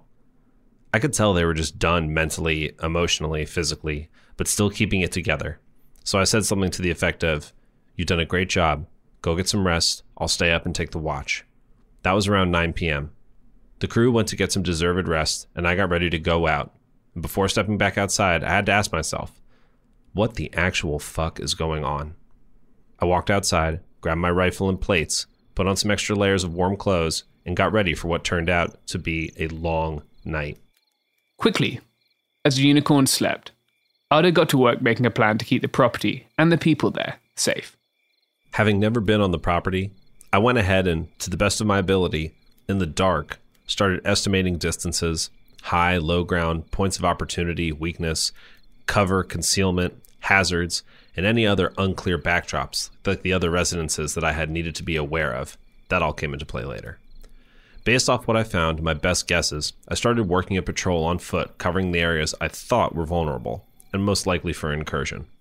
The roadside seemed like the most likely point of opportunity for them, since there was no barbed wire, and a single low wire fence being the only barrier to entry on the property.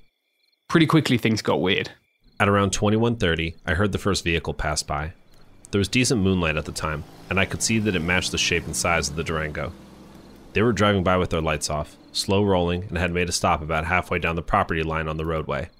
They repeated this multiple times, so this kind of confirmed my theory they would go for the easiest point of access off the roadway. The drive-bys continued sporadically, and twice from high point on property, I watched them turn their headlights back on, heading toward the highway, and stop on the hardpack, where another vehicle could be seen sitting with its headlights on. Aldo's pretty experienced in this scenario. So is Paul, another of the defenders who came a few days later. And it's not my first rodeo with these things either, but that doesn't mean it wasn't scary. For all of us, but especially for Aldo, who arrived first and was patrolling a small farm he'd never seen, facing attacks from an unknown number of armed assailants.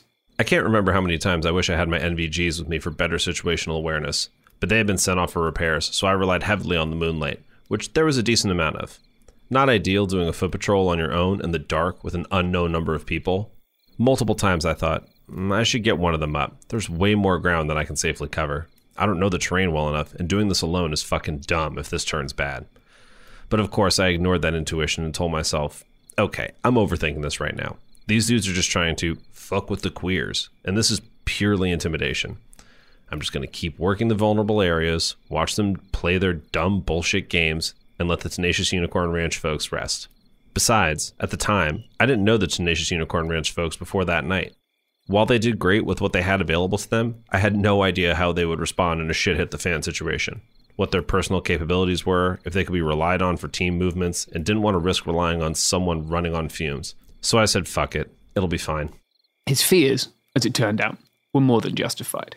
A little before midnight, cloud cover came in while I was walking along the west fence line, and saw what I assumed was a dim flashlight or a cell phone light flash about halfway along the north fence line by the road. And about 15 to 20 seconds later, another flash, making me think that they were moving west towards the ranch gate. It was the first time I noticed anyone on foot, so I started slowly working my way down quietly to see if I could get closer for a good visual on who it was walking the roadway since the moonlight went away. I stopped about 40 or so yards from the gate and squatted down low to reduce my profile and just watch. After about 10 minutes, I heard quiet voices, and then a very distinct "Earl" from the man that appeared and turned to call out after he activated the gate's motion-sensing light.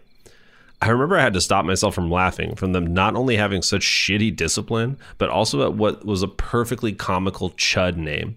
I stood up and watched another dude come out of the dark into the light of the ranch gate who very much had the build of an Earl. The first guy began lifting and pulling at the gate lock and chain, while Earl was trying to cover the motion-sensing light. They stood at the gate, and I could hear them whispering for about a minute before I got annoyed at just how dumb they were and how they didn't notice me creeping closer to them while they were doing all this.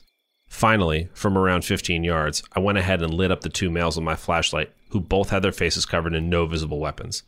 In a fairly sarcastic voice, I said something to the effect of, "Hey, what are you idiots doing? Stop playing with the gate. Go away." It worked. I didn't really feel I had much recourse other than to give a verbal warning at that point, because they were still technically not on the ranch property, and they had not made any visible attempts to trespass, or do any property damage. Both of them ran off in the most awkward, non-athletic way you could think of. I didn't see anyone else in the area, so I approached the road to watch them jump into a car and drive off. I kind of laughed to myself and remember saying out loud, "God, you guys are impressively stupid." Okay, they're probing the property now. I realized these guys weren't working at a higher operational capability. I also felt a little more comfortable that even though I didn't have my NVGs to work in the dark environment, they didn't either. After staying out for another 30 minutes to make sure they were taking a break, I went back inside to warm up for a few minutes, get some food, and change my socks after it seemed they had maybe gone and reconvened after they got caught trying to tamper with the gate. I turned off the lights inside the house that were visible from the road so I wouldn't be visible, and also just to see if that might make someone tempted to believe the Tenacious Unicorn Ranch folks had turned in for the night. Things were quiet for the next hour or so. While out walking close to the east fence line toward the road, I remember a fox letting out a scream from less than 100 feet away from me. That honestly was more startling than all the other events from the night up until then. If you haven't heard a fox screaming, it does indeed sound like someone being murdered in the most brutal way possible. I heard a fox, probably the same fox, a few nights later on the ranch. Even in the midst of the siege, it was still a working ranch. And so as well as protecting people from violence, the ranchers and their Pyrenean mountain dogs also had to make sure they were protecting the chickens from foxes. Sadly though, foxes weren't the only visitors that night. A few hours later, a much more serious threat emerged. The night continued to be quiet for the next while. and I decided to move along the east side of the property line. The cloud cover broke around 2:15, and I could see some movement and hear low voices again. I got low and held my position since it was fairly safe, and could make out 2 figures walking towards me inside the property boundary. I waited until they were about 30 or so yards away, and I was pretty sure there were no others working flanks before using my rifle light to begin the process of PID and figuring out if they were armed. As soon as I saw them, I noticed they were both armed, one with an AR with no optics, and the other with an M1A with optics on it. I realized that while I had the high ground, I was not comfortable with the backdrops due to the house across the road potentially being in line with my firing position, and started shifting to a safer spot in case the confrontation escalated into an engagement.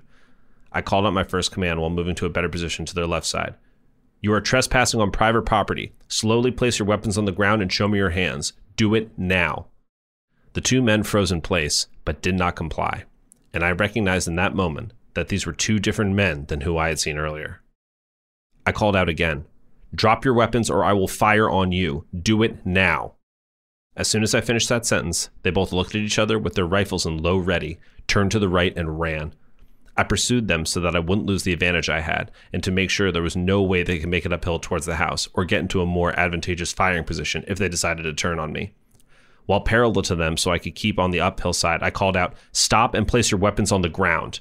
Realizing there might be others out there watching my light move, I turned it off so I wasn't such an obvious target, and made short bursts of the 2 men fleeing so that I could maintain a visual on them. It wasn't an ideal way to handle it, but this was all an incredibly unideal situation to begin with.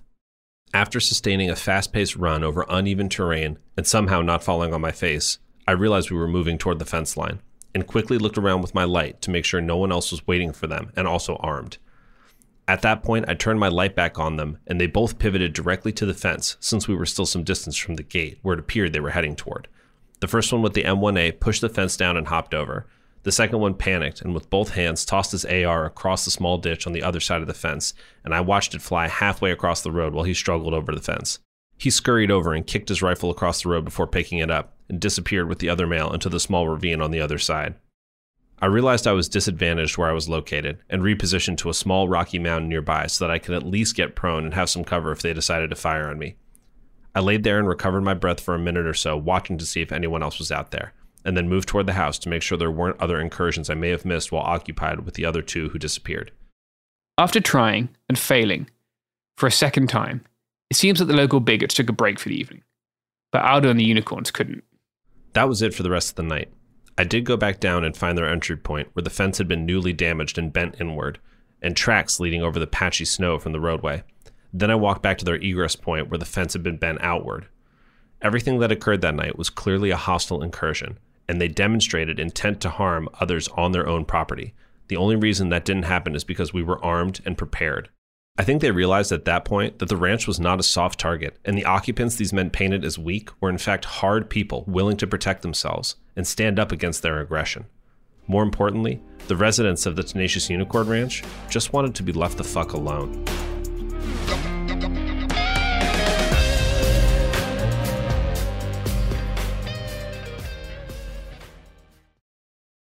Enjoy all your favorite sports like never before at BetMGM. Signing up and playing is so easy. Simply sign up using code Buckeye and receive up to $1,500 back in bonus bets if you don't win your first bet. When you register with BetMGM, you can get instant access to a variety of parlay selection features, live betting options, and the best daily promotions in the business. And with BetMGM at your fingertips, every play and every game matter more than ever. Place your moneyline, prop, and parlay bets with the king of sportsbooks today. Sign up using code Buckeye and receive up to $1,500 back in bonus bets if you don't win your first bet. That's right, up to $1,500. Again, sign up using code Buckeye and receive up to $1,500 back in bonus bets if you don't win your first bet. BetMGM and GameSense remind you to play responsibly. 21 plus and present in Ohio. Subject to eligibility requirements. Rewards are non-withdrawable bonus bets that expire in 7 days. Gambling problem? Call 1-800-GAMBLER in partnership with MGM Northfield Park. That's 1-800-GAMBLER. Become a part of the fast-growing health and wellness industry with an education from Trinity School of Natural Health. Trinity graduates can empower their communities through natural health principles and techniques, whether they go into practice to guide others toward their wellness goals or open a store to sell their favorite health products. Trinity grads are equipped to change lives with 19 online programs and flexibility to fit your busy schedule, including the popular Certified Natural Health Professional. you can get the training that helps you turn your passion into a career. And here's the best part. You can earn the certification in less than a year. From herbology to naturopathy and health coaching, Trinity allows you to make a meaningful difference by helping others live healthier, happier lives. Don't wait any longer to pursue your passion for natural health. Enroll today at trinityschool.org. That's trinityschool.org. Xfinity has free premium networks for everyone this month, no matter what kind of entertainment you love. Addicted to true crime? Catch killer cases and more spine-tingling shows on A&E Crime Central. Crave adventure? Explore Asian action movies on Hi-Ya. Searching for something extreme? Check out skating, snowboarding, and more on Fuel TV Plus, the global home of action sports. And find crowd-pleasing bops on iHeartRadio's Hit Nation playlist. There's new free shows and movies to love every week. Say free this week in your Xfinity voice remote.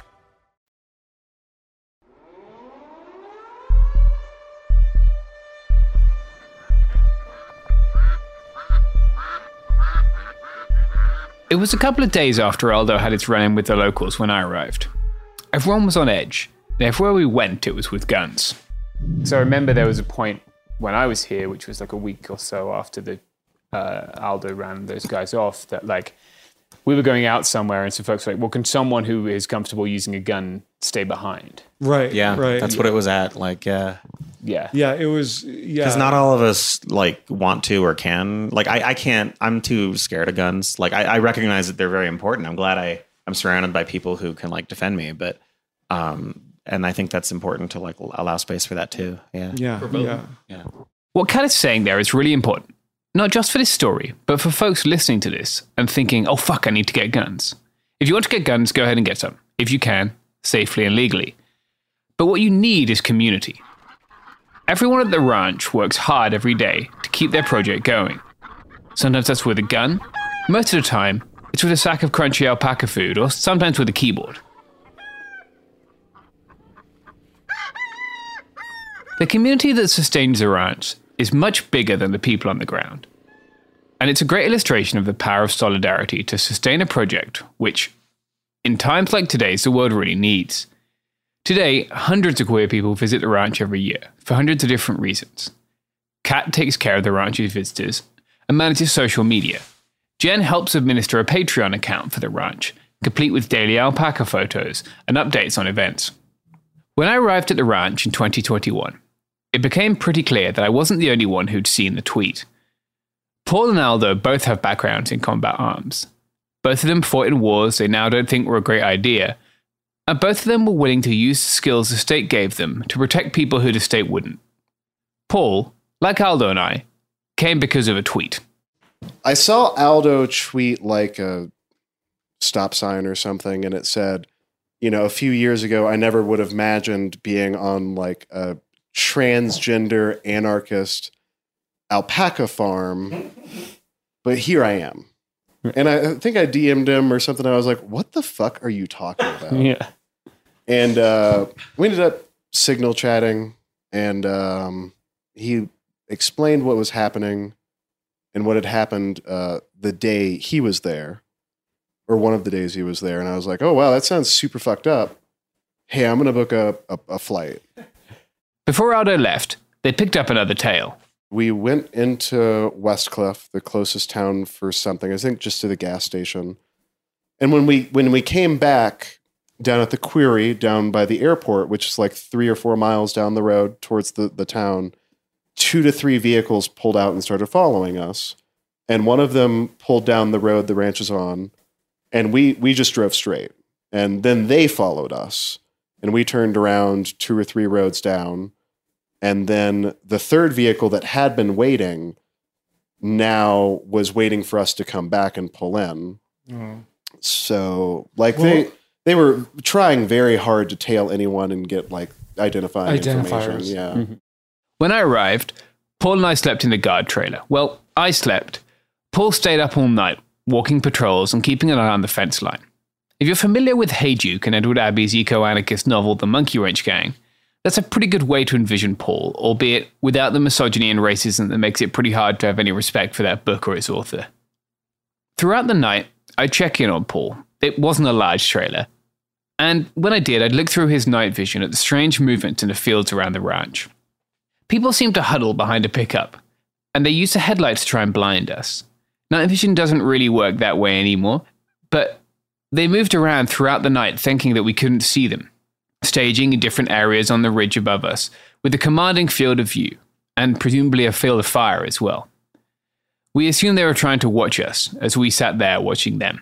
It was actually pretty fascinating. So a house that happens to be visible from the ranch, or another property that's visible from the hilltop that the ranch is on here, like every evening it would start to get dark out, and then like 15 or 20 cars would show up.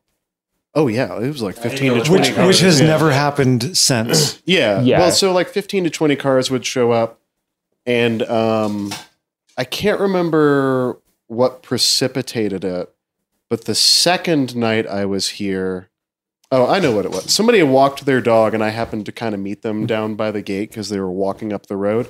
It was like 2:00 in the morning during a blizzard, and I was like, this is very unusual. So I met them down there, and I happened to have like night vision gear, and it was obviously like from them, because from that point on, they would actually point vehicles at the ranch with their headlights on the entire night from some properties that are closer to the highway, which like is semi-effective. It makes this bloom for 15 feet around that vehicle, but then everything else you can just see, so it didn't matter. Inside the house, it got harder and harder to move over the course of the next few days as support came flooding in. There were thousands of rounds of ammunition, plate carriers, plates, the kind that stop bullets, and boxes of first aid supplies. One day, Paul and I sat around staging first aid kits, unwrapping and preparing the products to make them easier to use. People messaged every day volunteering to help, and we looked them up using some background check websites I often use for work to check that they weren't chuds trying to infiltrate the ranch. Yeah, the amount of support that we've seen is largely absurd. Like I would have never guessed that people would have come out this hard for us. Yeah. It must be nice to know that like everybody fucking wants you to succeed. Right? Like it is like it gets us through. Like you can't troll me.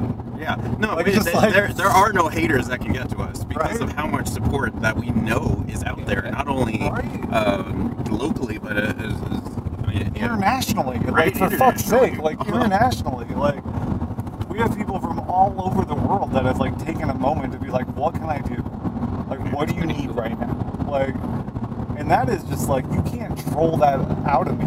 Like, there is nothing you can say that I can't be like, yeah, but also I've got 12 people who would kill you for me. So I don't know, like, fuck you. The ranch became something of a cause célèbre on the arm left. The outpouring of support was incredible. In March of 2021, we all probably felt a little bit helpless. A summer of uprising and revolt had yielded a new geriatric white dude in charge. COVID was still raging, and the cops had shown less anger at thousands of chuds storming Congress than they did at kids holding Black Lives Matter placards in the street. In a time when it was difficult to feel powerful, the ranch openly defying attempts to scare them out of the valley gave people a sense of success, and they were more than willing to show up and help. So, yeah, I want to talk about that because you guys attempted to basically stock up on firearms at a time in American history when that may have been hardest and most expensive. And what sort of got you through was a lot of people from all over the internet showing solidarity. Real leftists. From all over the world. Like, it was literally all over the world. A lot of anti-fascist organizations. Yeah, we got sent plate carriers. People did runs for ammo. Like, people would like buy ammo, like, or organize something and get ammo and food and things, and then just drive up, drop it, and leave, because, you know, not everybody's ready to be in like an active zone where you could get shot. Right. But they would do runs up to drop stuff off for us. Like, it was crazy. But that solidarity wasn't just on the internet. It was in the valley as well. Even before the attacks on the ranch began, the unicorns knew they were coming. They knew because people told them. And people told them because they cared about them and wanted them to be safe. They cared about them because, from the outset, the unicorns had made themselves an important part of their community. When the county stopped recycling waste that could be recycled, The unicorns stepped up and volunteered to do it themselves. On my first trip, I joined Penny and Jay for the long drive into Canyon City with a rickety horse trailer full of old beer cans and a truck with a struggling transmission. The money they get paid to recycle the cans is less than the gas they spend getting there. But it's an important thing to do, so they do it.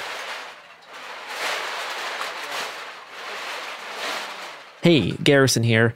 Now that we have talked about how the siege happened, we need to explain why. At the start of this series, we said that this was a story that was about the internet. And it is. It's a story about how the internet has allowed a section of the American right that's always existed to develop links and gained both power and coherence in the last 2 decades, thanks largely to online organizing. The story of how these groups got where they are is a long one. It starts with talk radio, with Rush Limbaugh, and then with Glenn Beck, and the gradual drift to Fox News from bad journalism to outright barking for genocide 7 nights a week at prime time. It's a story that we can't tell here, not in its entirety, but we can show you a little of what it looks like when that rhetoric leaves the forums and Facebook comments and lands on the ground in a small town in Colorado. There are 2 versions of the truth in Westcliff. There's the one that most of you are going to hear, and then there's the one that you can find George Gremlich purveying in his local newspaper, the Sangre de Cristo Sentinel. The Sentinel is probably best summarized as a print version of the Facebook comments from some of your older relatives that you've hopefully long since muted. It's the guy who doesn't know when to stop booming on about Obama at the Thanksgiving table, but in a stream of consciousness, unedited print format. We're going to let George lay out what the Sentinel is about in his own words. We didn't get much joy out of trying to speak with him, and not for lack of trying. I approached his office numerous times, knocking on the door and trying to have a good old chat with George. But luckily, he did go on the record for the Texas TL in Exile podcast. This kind of spectacular programming, 2 white dudes shooting the breeze, is certainly a tried and true recipe for success in the podcasting space. But you could be forgiven for not having heard of this particular podcast before, because even though we knew about it, it took us forever to even find it on the hit podcasting app Rumble. We moved to Custer County from the Adirondack Mountains in northern New York about 12 years ago. And the wife and I were basically political and Second Amendment refugees. We had a couple of friends who had moved to southern Colorado, and they said that if the most conservative county, maybe in the state, for certainly in southern Colorado, is Custer County.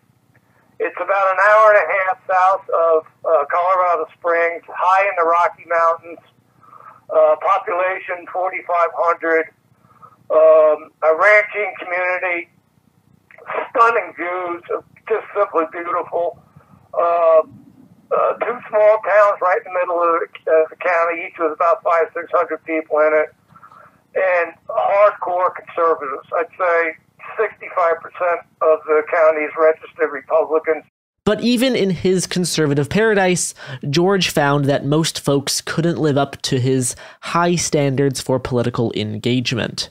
After Obama got elected, his first term, slowly over that 4-year period, interest in the Tea Party started diminishing as Obama was destroying the country. After he got elected the second time, we had our first meeting since his election in January.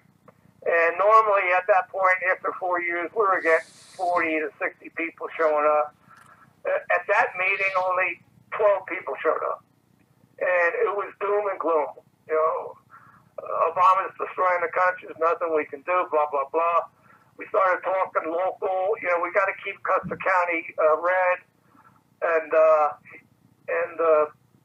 the facts came up, which has been a problem in the county forever was that the local newspaper and the only newspaper in the county was extremely liberal paper.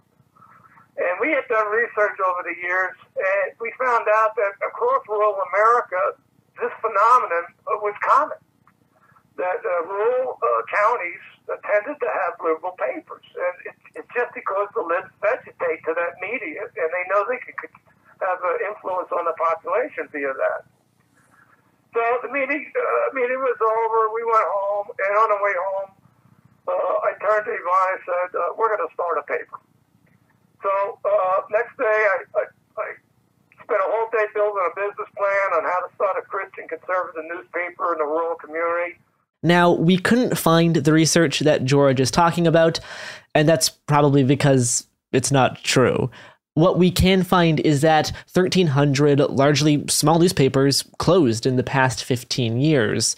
To learn more about the newspaper business in southern Colorado, we spoke to George's arch rival, the publisher of the only other publication in the West, or at least the only other one in the Valley.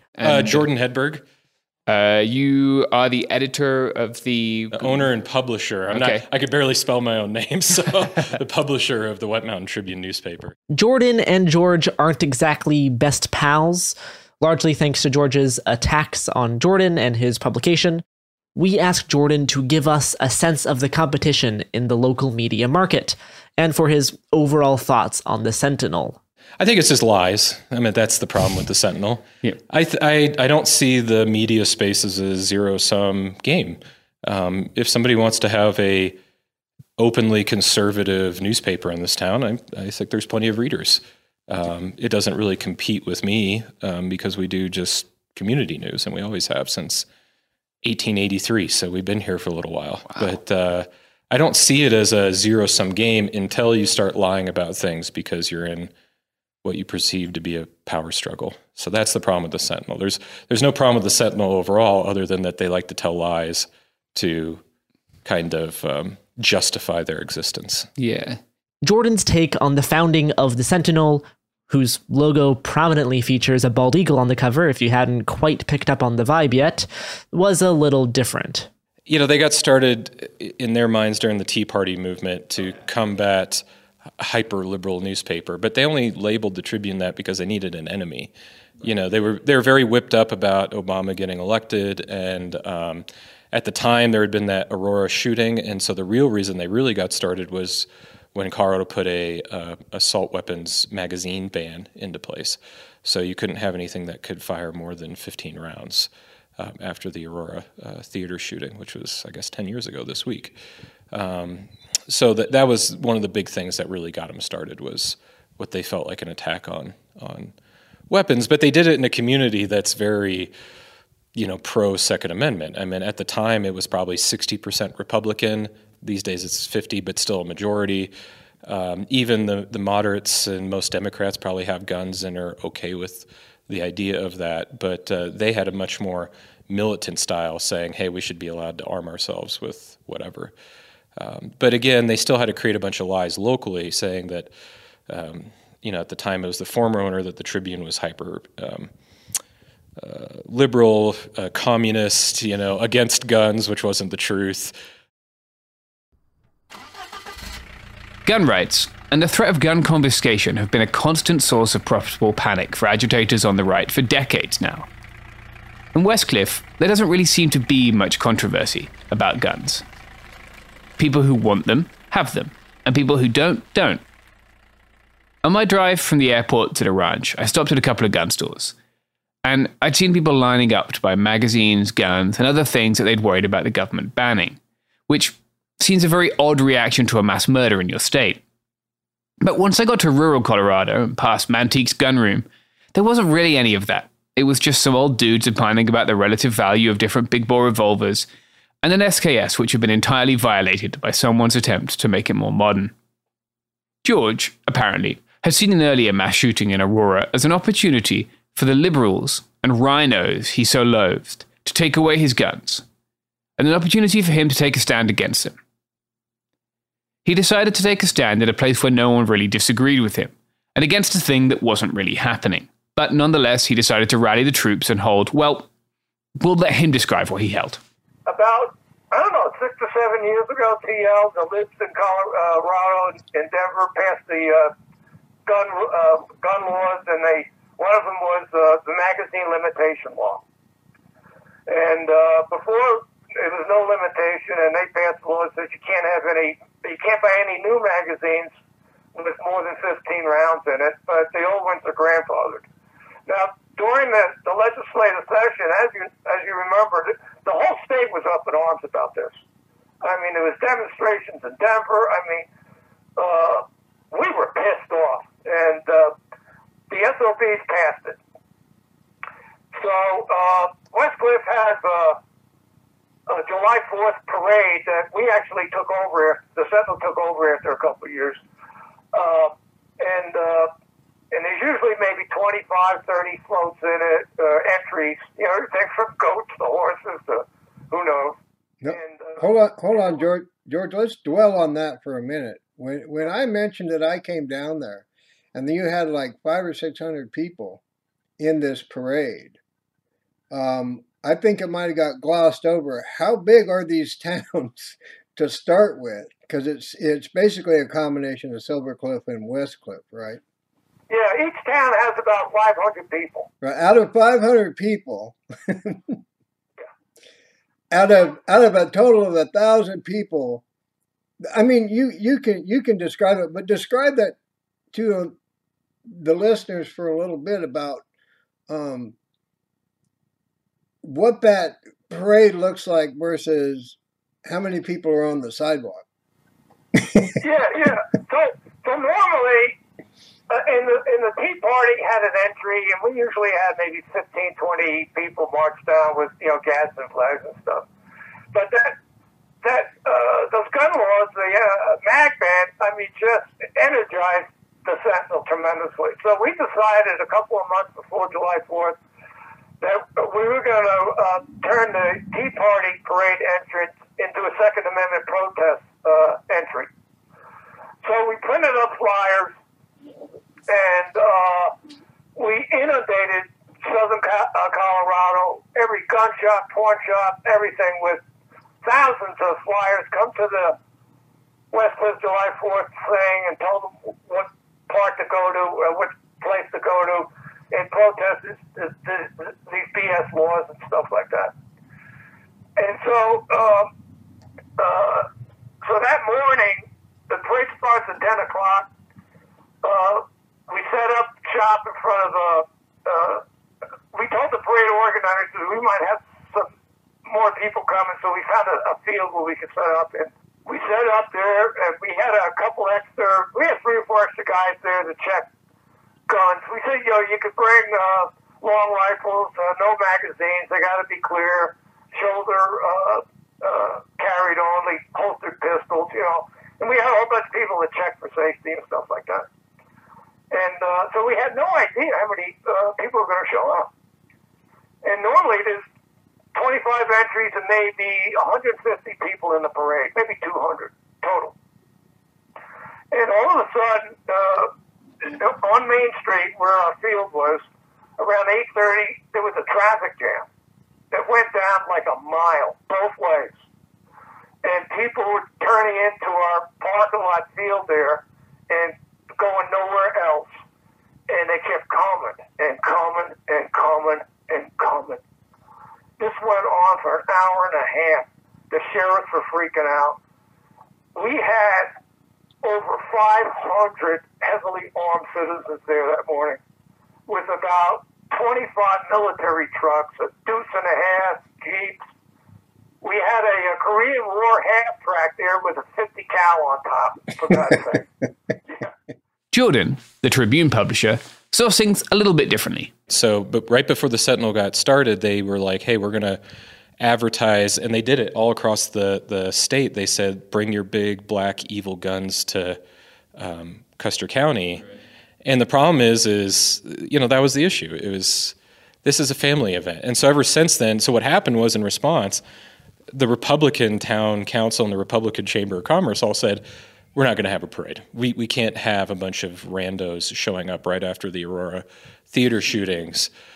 carrying massive amounts of firepower. Even if you claim it's unloaded or whatever, we just can't have that for a family event. And so the thing is they took out a permit and did the parade themselves.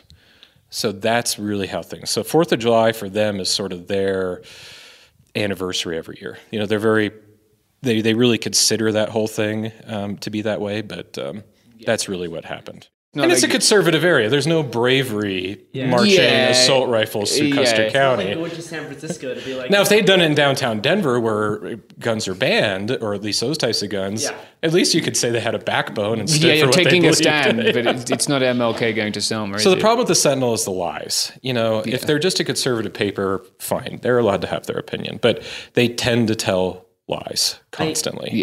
George had miraculously managed to turn a mass murder into a sort of pseudo-victory parade for a culture war that he was fighting every day with his newspaper.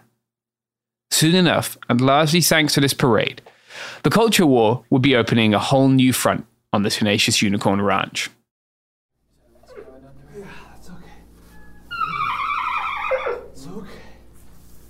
Of course, the Sentinel has opinions about the ranch, and trans folk in general. When we arrived in Westcliff, Garrett and I grabbed a coffee at Peregrine Coffee Roasters, long-term friends at the ranch and supporters of me staying up all night with Paul and then up all day with Penny and Jay. We also grabbed a copy of The Sentinel from the dispenser, pulled up a chair, and started a live reading. Even after a year of me being aware of their rhetoric, it did not disappoint. So I just searched the word gender on the Sentinel's website. We got an article on social emotional learning, which is basically the alt-right trying to rebrand their like critical race theory shit, but make it even broader. And we do have an article from January of last year called "Meet the Gun-Toting Tenacious Unicorns in Happy Valley." Let's click on that and see what the Sentinel has to say. What is this guy's name? The Eric Siegel? Yes, High Country New. Oh, that's what they've done there. Just plagiarized a piece from High Country News. Oh, so they just stole this from somewhere else. It's worth stopping here to point out that the Sentinel does this a lot. It's not clear if they have permission or not, but they seem to dedicate at least half their print pages to aggregating content that is mostly from the far right of the internet. Notable examples include a really spectacularly racist piece on anti-material rifles, which we will not read, and numerous far-right commentary sites which turn shreds of news into 1,000 words of panic-mongering opinion. Anyway, let's see what they have to say about the pretty good article that Eric Siegel wrote about the Unicorn Ranch for High Country News. Note, the Sentinel is predominantly featured in this article. Negatively, of course. Hold on to your cowboy hats, fellow patriots. This is one wild ride. For the first time ever, we are warning our readers that the article below is very, very disturbing. In many aspects, it may not be appropriate for some folks or children. Our apologies, but the citizens of this wonderful county need to know how the county has been portrayed. Magnificent stuff. So, I guess the article is kind of a... It's a relatively positive article. Yeah, so they do have an edit at the bottom that the Sentinel wrote based on the article. Well, folks, the veil has been lifted. For those of you who haven't seen or experienced left-wing fascism, here it is. From Biden to Polis, and all the way down to this hypocritical bunch of hate-filled xenophobes. They are all the same, filled with hate, paranoia, self-righteousness, intolerance, and the desire to rule and control, and obsessed with violence. Their radical, narrow-minded view of the world and our rural community is the only allowable viewpoint. All of a sudden, the citizens of Custer County are fascists and Nazis. This fascist rhetoric that George, himself a transplant from outside the valley who has tried to transform local politics, is referring to, is what sparked off the confrontation that brought me, Aldo, and Paul to the ranch last year. Yeah, so that one wasn't even a parade. What it was a protest on the 4th of July because during COVID they weren't doing any parade things. Yeah. So they just did this as a protest. Right. And so the sheriff and everybody, I mean, you couldn't distinguish it from a parade. 4th of July parade, except there wasn't, I don't think the fire department and stuff took, the sheriff's office and the fire department didn't take part. And it was really a bunch of people on horses, marching, guns, stuff like that. But the flags were a little more disturbing. Most of the American flags were replaced with 3% flags or the thin blue line flags. There was a couple of Confederate flags. Always fun. I still can't figure out the Confederate flag. I still can't figure out the Confederate flag. Yeah. Long way south here. Yeah, but there is that lost cause myth that does take place here. Yes, I'm sure. And it, they'll say it's not a racist flag, but it absolutely is. This was the parade the unicorns called out. And this was what put them at the center of Gramlich's conspiracy-riddled hate machine. Jordan gave us a little more insight into exactly who those fascist groups were. The people that the Sentinel brought to town for their little protest parade. George Gramlich is a member of Oath Keepers. We've been able to confirm that through not only himself, but Thomson Reuters had an investigative reporter that confirmed that for us. So Oath Keepers is a big one. 3%, you'll see some of those shirts around. The two of them are kind of synonymous. None of it's super organized. It's kind of like saying that Antifa's super organized. It's very decentralized. Bunch of angry people. The problem is that they do write extreme things, and I think people like myself, and then definitely the Unicorn Ranch suffers because they can't really spread their message without an enemy. And you were asking earlier how much influence do they have? Yeah, not a lot. They have about 800 subscriptions from what I can tell. Okay. Some receipts accidentally got put in my box versus theirs. Because we're the Wet Mound Publishing Company. Yeah. And they're the Mountain Publishing Company. Yes, I saw that, yeah. The post office in all their glory occasionally give me a win. But, they're 800 to maybe 1,000 by their own numbers. The Sentinel's stance on vaccines will definitely not shock you, considering everything else we've said about George and the Sentinel thus far. So this comes from marketticker.org. Effectiveness of primary infection against severe, critical, or fatal COVID-19. Reinfection was 97.3%, irrespective of the variant of primary infection or reinfection, and with no evidence for waning. Similar results can be found in subgroup analyses for those less than 50 years of age. Got it? No? Let me explain it. If you got COVID-19 and lived, you are more than 97% certain, with a very narrow confidence band, protected against a severe or fatal, e.g. in hospital or dead, second infection, even though coronaviruses always mutate. And I'm just going to check really quickly if that's what they're saying. And normally, they've quoted this sort of out of context. And there is no evidence of protection ever goes away. That is not what the quote says. If you look at the jab, I think you get the picture. It's pseudoscience babble, transphobia, and general boomer anti-wokeism. Oh, there's a piece here. So it's about the the U.S. Army is really struggling to recruit right now, right? Imagine you're an 18-year-old white Christian male in Georgia with a family history of military service. As you progress through your teen years, you watch Confederate statues being torn down and military bases being renamed. Endless media and elitist demonization of your culture as racist and deplorable and backwards, and military and civilian leadership that thinks diversity and inclusion, i.e. fewer white men, is the best thing since sliced bread. Would you volunteer? Identity politics works both ways. Trash my tribe and I won't associate with you, let alone risk my life. Shouldn't be a shock then that those expressing a great deal of trust and confidence in the military dropped from 70% in 2018 to 45% today. So that's why no one wants to join the military, because we are not doing enough Confederacy. Wow, there's a whole piece on how to protect your wealth by... Oh, wow, no, there's a whole section of this called the Second Amendment Corner. Okay, interesting. So there's a picture here of a bunch of ATF agents, obviously armed and in plate carriers, and a pride flag. And this is a joke. This is a funny... and it says, corporate wants you to find the difference between this picture and this picture. And then it says they're the same picture. So I guess the ATF are out there enforcing pride. The little meme comic that we'd seen was frankly bizarre. The two pictures on this comic were an ATF visit. This particular ATF visit got hyped up all over the right-wing media as a raid, a gun grab, etc., etc. In fact, what happened was a dude purchased a lot of guns, and the ATF came by to check if he had sold any of them. It's not routine, but it's not super uncommon either. Anyway, on one side was a photo of the ATF agents in plate carriers with rifles, and on the other was a pride flag, because apparently in Custer County, the existence of queer people is a similar oppression to the people who did Waco coming to your door. Jordan has also noted this turn in the rhetoric of the Sentinel. For 2 years, their sole purpose was to rail against COVID restrictions.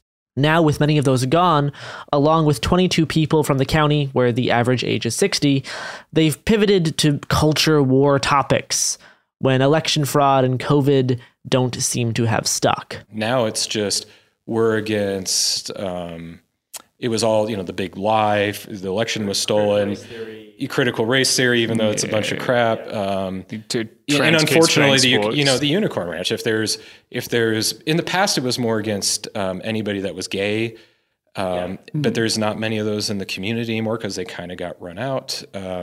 And so from the Sentinel, you were seeing it just conservatives in general really were hostile. Yeah, I mean, there's been definitely a shift from people to trans people. But now it's totally on the trans. Yeah. And again, it kind of fights back against the conservative upbringing that I had, which was as long as you're not interfering with me, then there's really no conflict.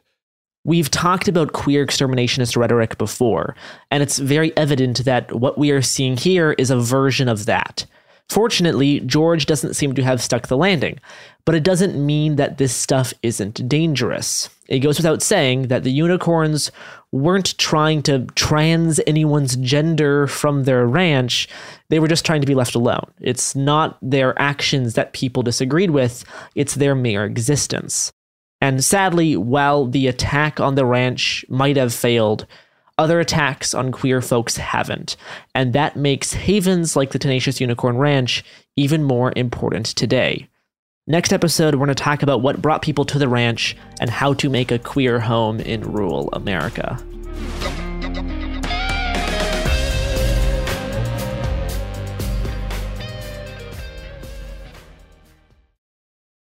Enjoy all your favorite sports like never before at BetMGM. Signing up and playing is so easy. Simply sign up using code Buckeye and receive up to $1,500 back in bonus bets if you don't win your first bet. When you register with BetMGM, you can get instant access to a variety of parlay selection features, live betting options, and the best daily promotions in the business. And with BetMGM at your fingertips, every play and every game matter more than ever. Place your moneyline, prop, and parlay bets with the king of sportsbooks today. Sign up using code Buckeye and receive up to $1,500 back in bonus bets if you don't win your first bet. That's right, up to $1,500. Again, sign up using code Buckeye and receive up to $1,500 back in bonus bets if you don't win your first bet. BetMGM and GameSense remind you to play responsibly. 21 plus and present in Ohio. Subject to eligibility requirements. Rewards are non-withdrawable bonus bets that expire in 7 days. Gambling problem? Call 1-800-GAMBLER in partnership with MGM Northfield Park. That's 1-800-GAMBLER.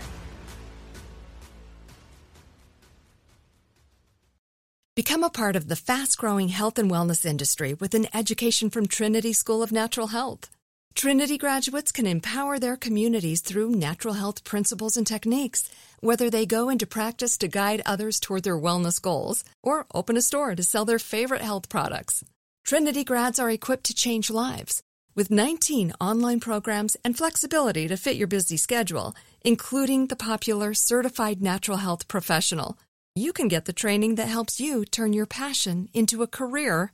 And here's the best part. You can earn the certification in less than a year. From herbology to naturopathy and health coaching, Trinity allows you to make a meaningful difference by helping others live healthier, happier lives. Don't wait any longer to pursue your passion for natural health. Enroll today at trinityschool.org. That's trinityschool.org. Xfinity has free premium networks for everyone this month, no matter what kind of entertainment you love. Addicted to true crime? Catch killer cases and more spine-tingling shows on A&E Crime Central. Crave adventure? Explore Asian action movies on Hi-YAH. Searching for something extreme? Check out skating, snowboarding, and more on Fuel TV Plus, the global home of action sports. And find crowd-pleasing bops on iHeartRadio's Hit Nation playlist. There's new free shows and movies to love every week. Say free this week in your Xfinity voice remote.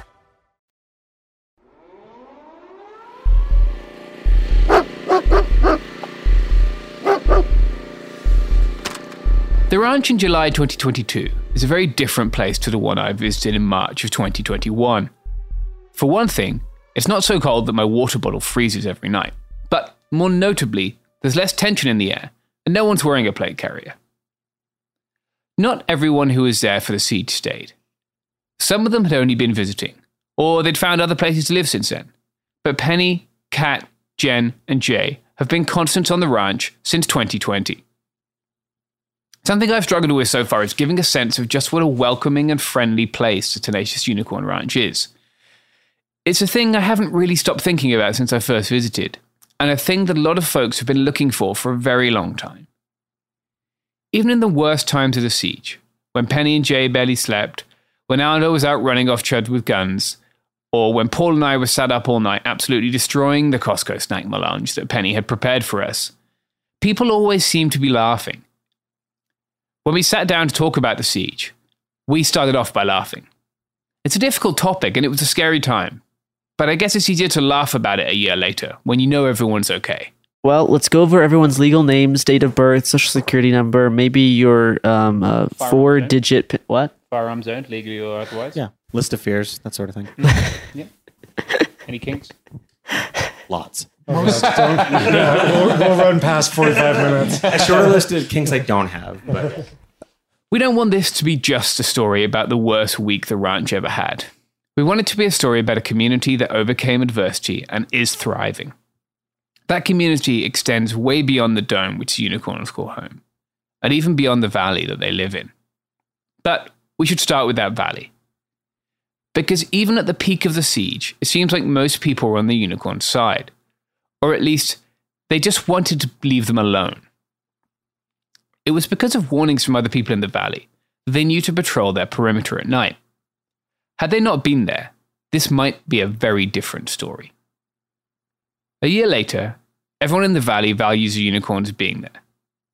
During the few days we spent there this summer, we visited neighbors for drinks. We went into town for donuts and coffee, and dropped in on Jordan, the Tribune publisher, at his ranch. It's not as if the unicorns are pariahs sitting up in their house surrounded by guns and afraid of what's coming next. They're active members of the community, and they're very welcome. There was a time when this community wasn't as friendly to queer people. But they've always been here. I spoke to Penny about this last year, while we drove to the recycling center in the next county to recycle Westliff cans. Yeah, like we're doing the same thing y'all are doing. Like, you did you not pick up on that? Like, yeah, not to mention also that like there are queers here.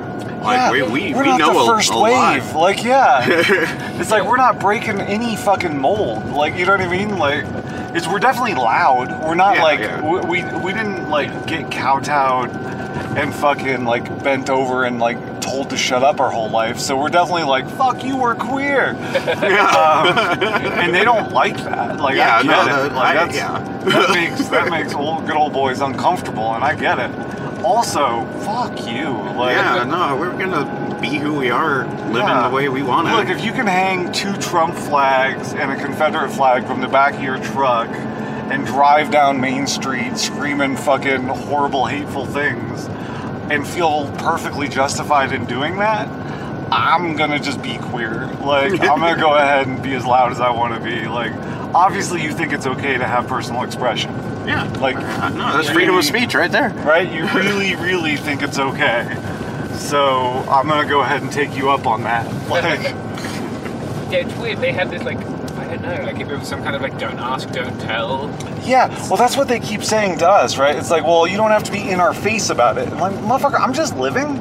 Yeah, like, I'm not like, I'm not coming into your home and humping your couch. Like, I'm just being alive. Like, it can be easy, especially if you only connect with rural places through the media, to see cities as queer spaces and the countryside as unfriendly to queer people.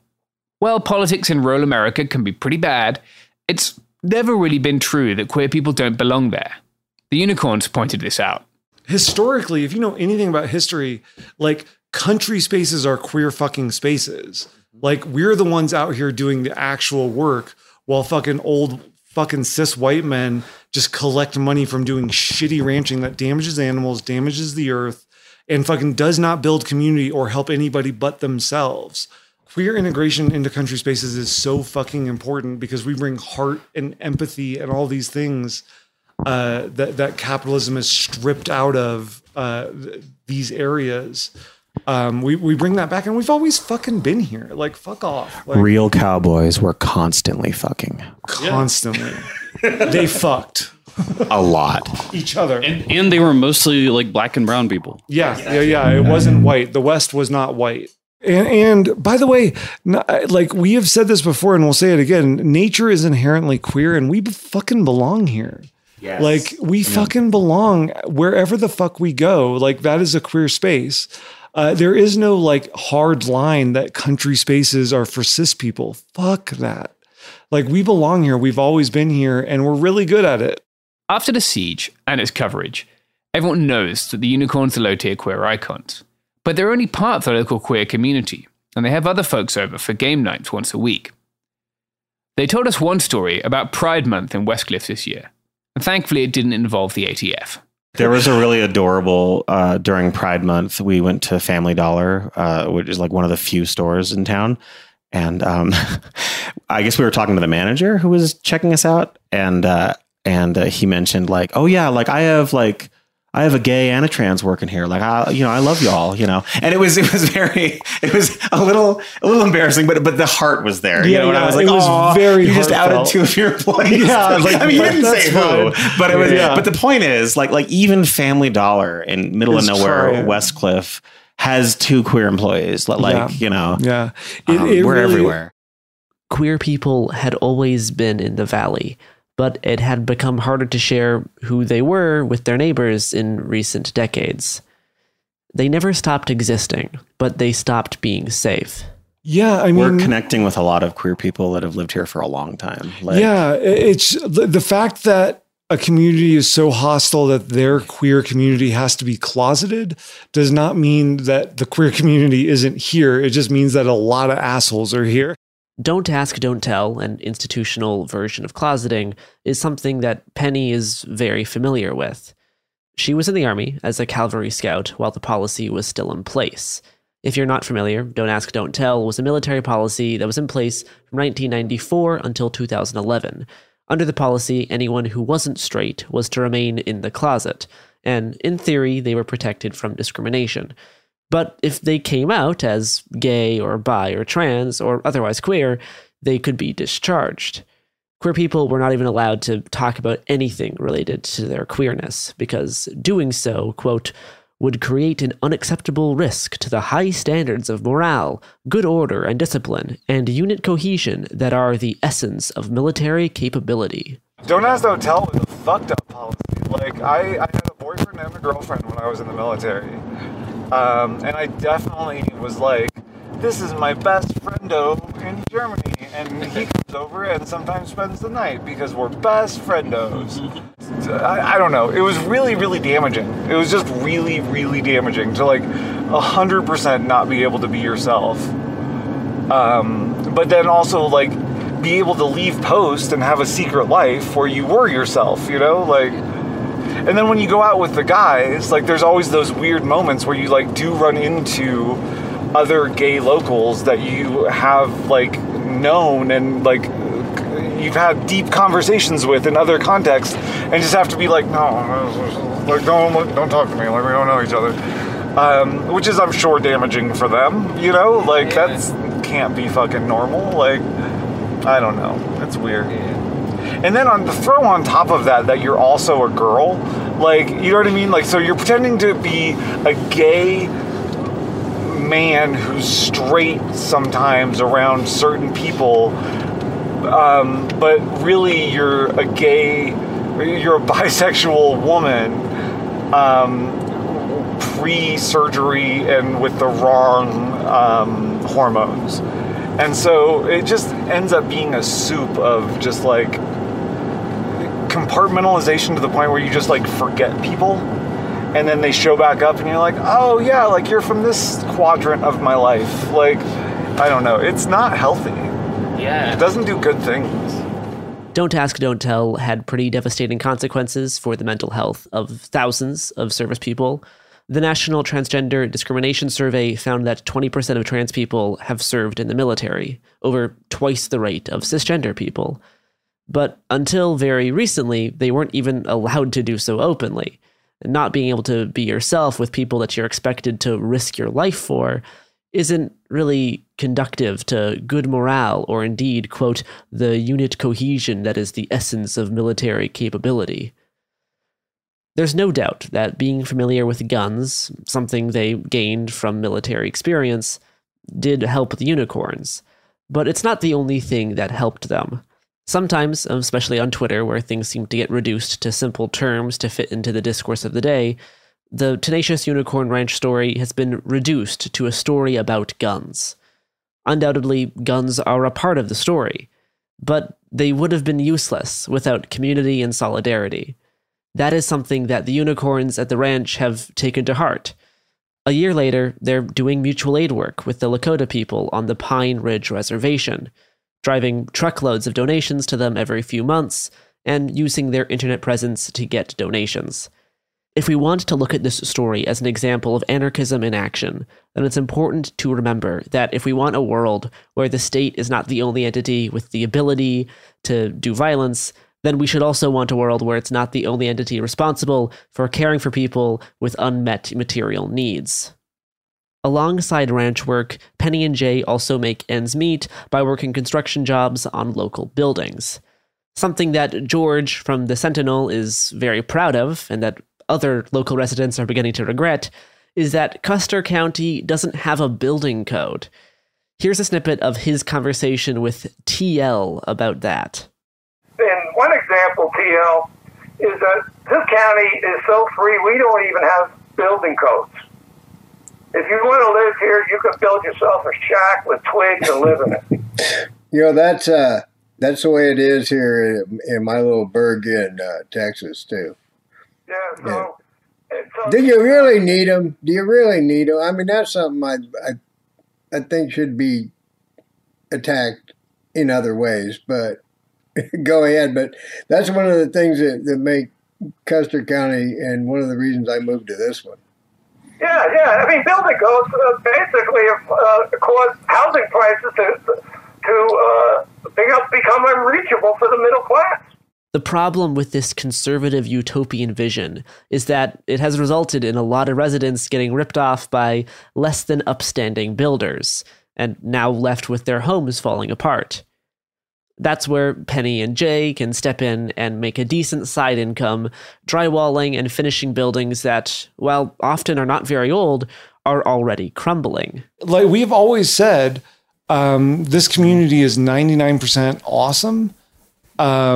And that has held true. We do contracting work because there are no building codes in Custer County, as opposed to what like the libertarian ideal of no building codes is. It actually just means that there's a bunch of shoddy houses that need repaired constantly. And we have construction skills. So we're in people's homes, repairing them and doing work for the actual people of the county daily. We frequent businesses up here because we're all about local support. We build community. Gleefully, we build community. Like we really enjoy it up here. The community now is a little smaller than when James first visited. Currently, 5 people live at the ranch full-time, but they still have a couple of trailers open to trans folks in need of a safe place to stay, or, visiting journalists. Looking for a safe place to stay is how Jay first came to the ranch. Like a lot of us, she had a difficult time at the start of the pandemic. The world was changing, and it seemed in May of 2020 that America was as well. For a lot of people with less progressive parents, the BLM uprising presented a difficult choice between family and community. Jay was one of those people that had to face that choice. So basically, I was living in Dallas, working retail, living in my car when the pandemic started. And so I was furloughed. Luckily, Texas is actually surprisingly good about unemployment. So I, had that. My parents are retired from the military around there. And when the BLM uprisings happened, I did some things. And basically my parents were like, you either can stay here and not be associated with Antifa, or you can't stay here if you're associated with Antifa. And so I was like, okay, I guess I'm leaving then, which is fine. There was a lot of tension there anyways. Wasn't good for me. So because of the unemployment, I was like, okay, for once have some resources. I can just kind of, I'm already living in my car. I can just kind of travel around for a bit. Why not? And I think I just posted on Twitter like trans commune win, as probably most queer people have. And one of my permaculture mutuals actually was like, hey, have you heard of this place? It's not far from you. And posted a link to, I think it was the Vice article. Yeah. And I sent a message and with a bunch of questions about it and making sure it wasn't, like trans medicalists or anything like that. Which is always like what you want to see when somebody contacts the ranch, like about coming up. I way prefer an in-depth breakdown and a lot of questions to I'll just show up and figure it out. In case you're not familiar with what a trans medicalist is, we'll let Paul ask that question for you. And we're going to play this not to make Paul look bad. We're playing it for you because I think it's important to see what kind of space the ranch is. It's not one where you can't get things wrong. It's one where you can ask if you don't know something. And because everyone there had shown that they're willing to risk life and limb for one another, they assume that you're asking it because you care about them and you want to know how to say things in a way that won't hurt anyone. What the fuck is a trans medicalist? Someone who thinks that, so primarily, so this does not describe any of us, but a trans medicalist is someone who, first and foremost, thinks that all trans people should be on hormones, all trans people should have surgery, all trans people should strive towards, or you're not trans. And they don't believe in, and they don't believe in anything but the gender binary as well. So like basically, if you don't want to transition directly from like a male to a female or directly from a female to a male, like you're invalid. Then you're not a real trans person. You're not real. They think those trans people are making it worse for other trans people. You're not allowed to be non-binary. So like that was my next question. So like, are non-binary people? They hate those people. They think they're faking.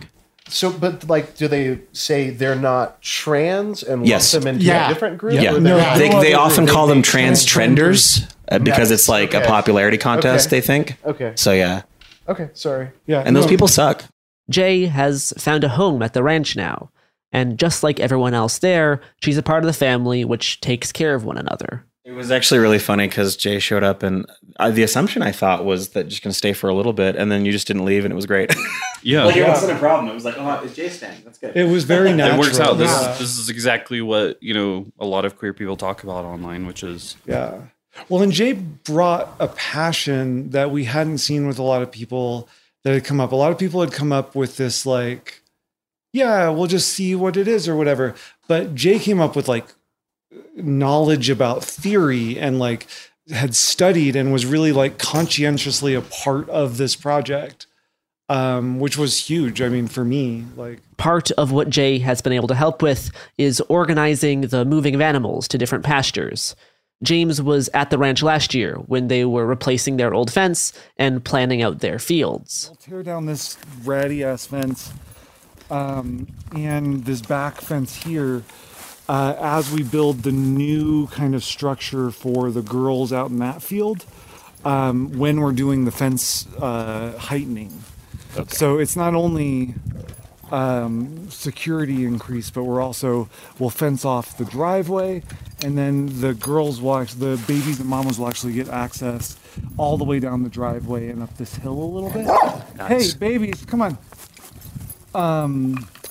We'll just structure our fields a little bit better. And then the girls will have two pastures, which is kind of huge. We can rotate them into. Nice. And then we can start actual permaculture. Yeah. Or is it permaculture? It's in this context, it's like regenerative agriculture. Thank you. That's what I was looking for. You can also like permaculture people do it too, Yeah, but what we're doing is it's both, really. We'll be doing both. Okay. Yeah. So you can use either. Jay's our expert. So okay. There's definitely an industry like regenerative agriculture is the new thing, but it's still capitalism and it's still exploitative. But there are also people doing real regenerative agriculture. Yeah.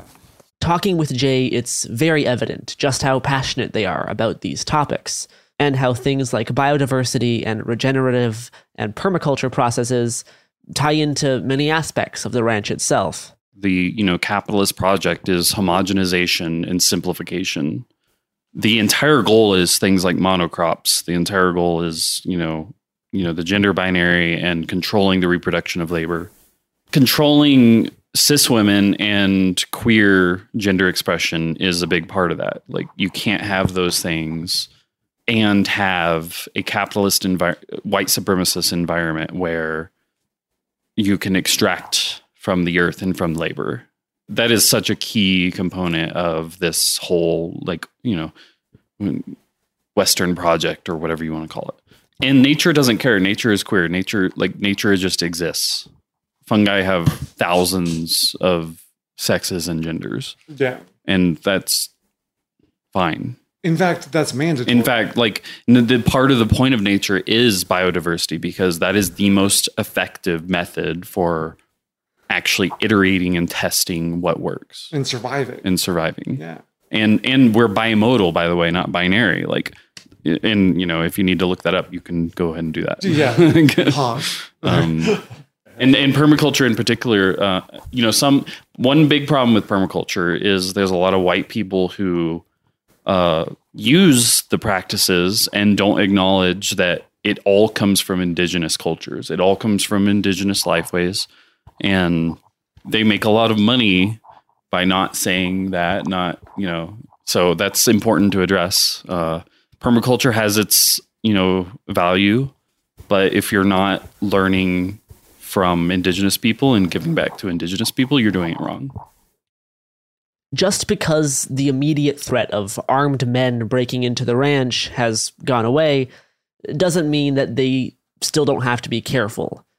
In April of 2021, after the siege was over, the then sheriff Shannon Byerly claimed that one of his deputies went to the ranch to ask questions about a road traffic accident that one of the ranchers had been involved in. He claimed the deputy was met by armed and uncooperative ranchers who barred the deputy from entering. Body cam video obtained by Reuters, thanks to a Public Records Act request, shows nothing of the sorts. The deputy met a single person, not visibly armed, who was polite and courteous. In subsequent interviews, Byerly acknowledged that he had been mistaken in his account. But we'll let you hear Jay's account of the events that day. So my Chevy Blazer had been sitting over the winter. It had a bad alternator, and we finally got, the money together to replace the alternator. Looked it over, everything seemed fine. And I was going back to Texas to grab some stuff and bring it back. And went around a apparently black ice corner, and I'm pretty sure what happened was my tire popped around. I was only going 35, 40 because there's ice. It's still early in the morning. Yeah, it was 4 or 5 o'clock in the morning or something like that, and I'm pretty sure what happened was my tire popped, and then my Blazer proceeded to tumble. You had a rollover. Yeah, into the. Luckily not a ditch or anything, just on the south left side of the road. And so I called Penny and got picked up. Yeah, we take care of our own. We're not going to call the cops. It was it only was you. No reason. And then I was like, okay, let me look at towing around the area. Let me see. And the local towing company, which is just like a small family owned one guy basically. They on their Facebook business page, they said they opened at 9 or 10 or something like that. So I was like, okay, it's going to be on the side of the road until then. That's fine. I'll call and I'm going to go to sleep until then because I was just in a rollover accident. You were probably concussed. Probably whiplashed at least. Yeah, totally. And then, so I was in my trailer and I suddenly in my PJs and suddenly get a call from dispatch. And they're like, there's a deputy at your gate. Can you go blah, blah, blah. So I was like, okay, I took a vehicle down. In your PJs? In my PJs. Unarmed? I didn't have a pistol in the car or on me. And I basically just, as you do with cops, as any sane human does.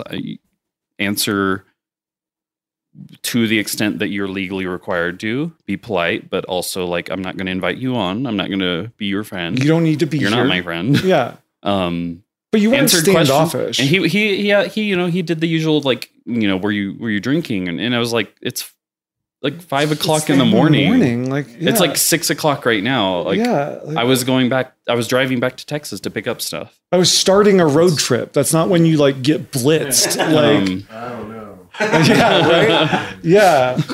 And so he gave me his card and left. And I was like, okay, that's fine. That was weird, but it was weird to me too that like they apparently have some kind of relationship with this towing guy.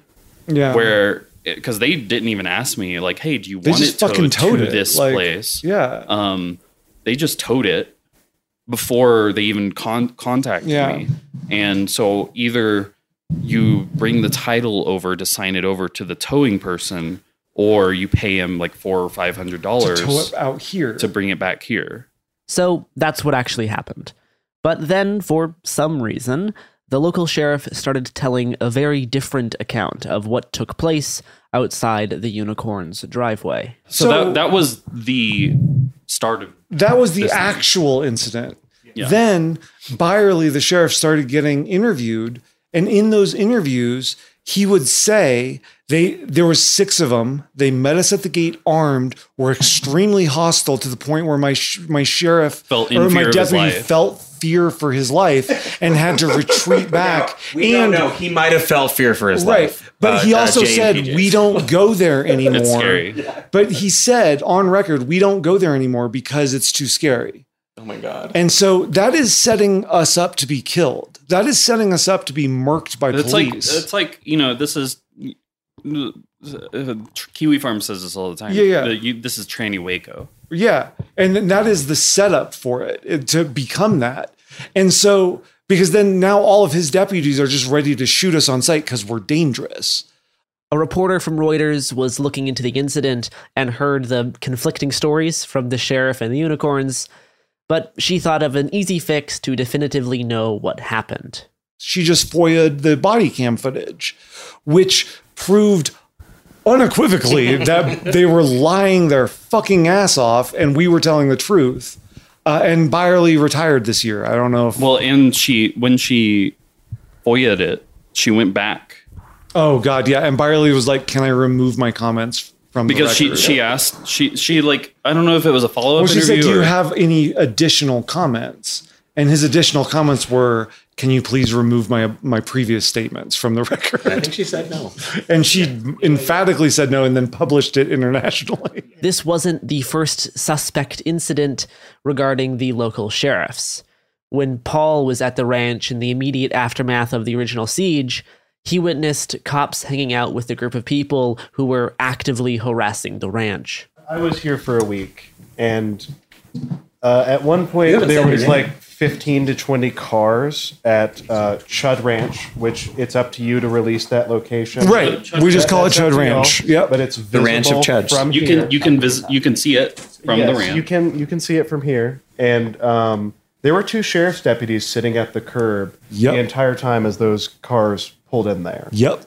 And They were protecting our harassers. Yeah, well, they were sitting there side by side talking to each other while the cars pulled in there. You probably have said this before, and I just didn't remember. Yeah, I mean, it must have been 20 of them. So the other end of that is then when it got publicized, the sheriff then said, "Oh, we don't know anything about it. Like they didn't contact us. We didn't." Yeah, they said they couldn't verify the statements made in the media about threats against the ranch. Exactly. These were just hanging out at the fascist. Well, and they were super Yeah. snooty about it. They made it sound like, well, the Tenacious Unicorn Ranch clearly doesn't want to be part of our community. So, why would we help them? That seemed to be the implication. Sheriff Byerly, who spoke at a 2015 Oath Keepers rally, has since resigned as sheriff.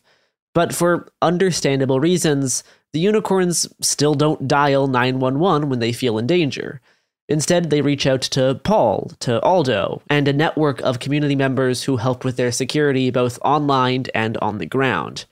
They also routinely train with firearms, and have added a much more serious fence to the property than the one that the intruders climbed over in 2021. Right after James and I's most recent visit this past summer, Kiwi Farms started being in the news a lot more due to a campaign attempting to take it down, but as the hate forum entered the discourse again, the unicorns had started noticing cars driving past the ranch repeatedly, something that Paul, Aldo, and James observed during the siege. And now, in just the past few weeks, trans people have been killed in a nightclub just an hour away from their house, just a few miles away from the bar where we met them this past summer to celebrate Jay's birthday. Tomorrow, we'll talk about what those threats mean for the ranch and where they are now.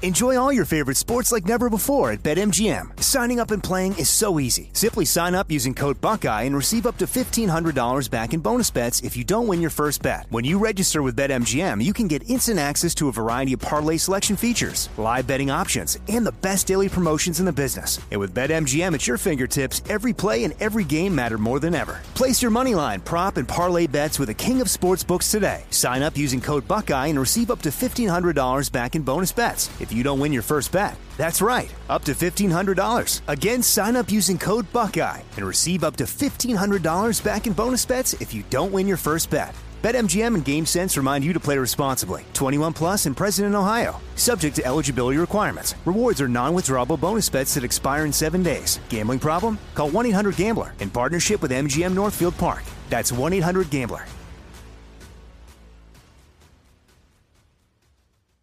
Become a part of the fast-growing health and wellness industry with an education from Trinity School of Natural Health. Trinity graduates can empower their communities through natural health principles and techniques, whether they go into practice to guide others toward their wellness goals or open a store to sell their favorite health products. Trinity grads are equipped to change lives with 19 online programs and flexibility to fit your busy schedule, including the popular Certified Natural Health Professional. You can get the training that helps you turn your passion into a career. And here's the best part. You can earn the certification in less than a year. From herbology to naturopathy and health coaching, Trinity allows you to make a meaningful difference by helping others live healthier, happier lives. Don't wait any longer to pursue your passion for natural health. Enroll today at trinityschool.org. That's trinityschool.org.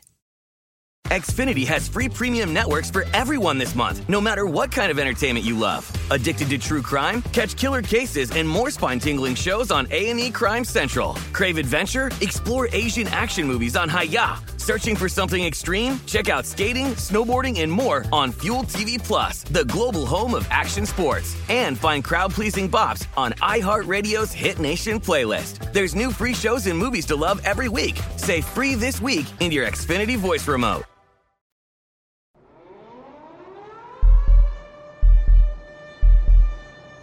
On our drive down from Denver to Westcliff, we were first going to meet up with the unicorns in Colorado Springs for a little birthday dinner.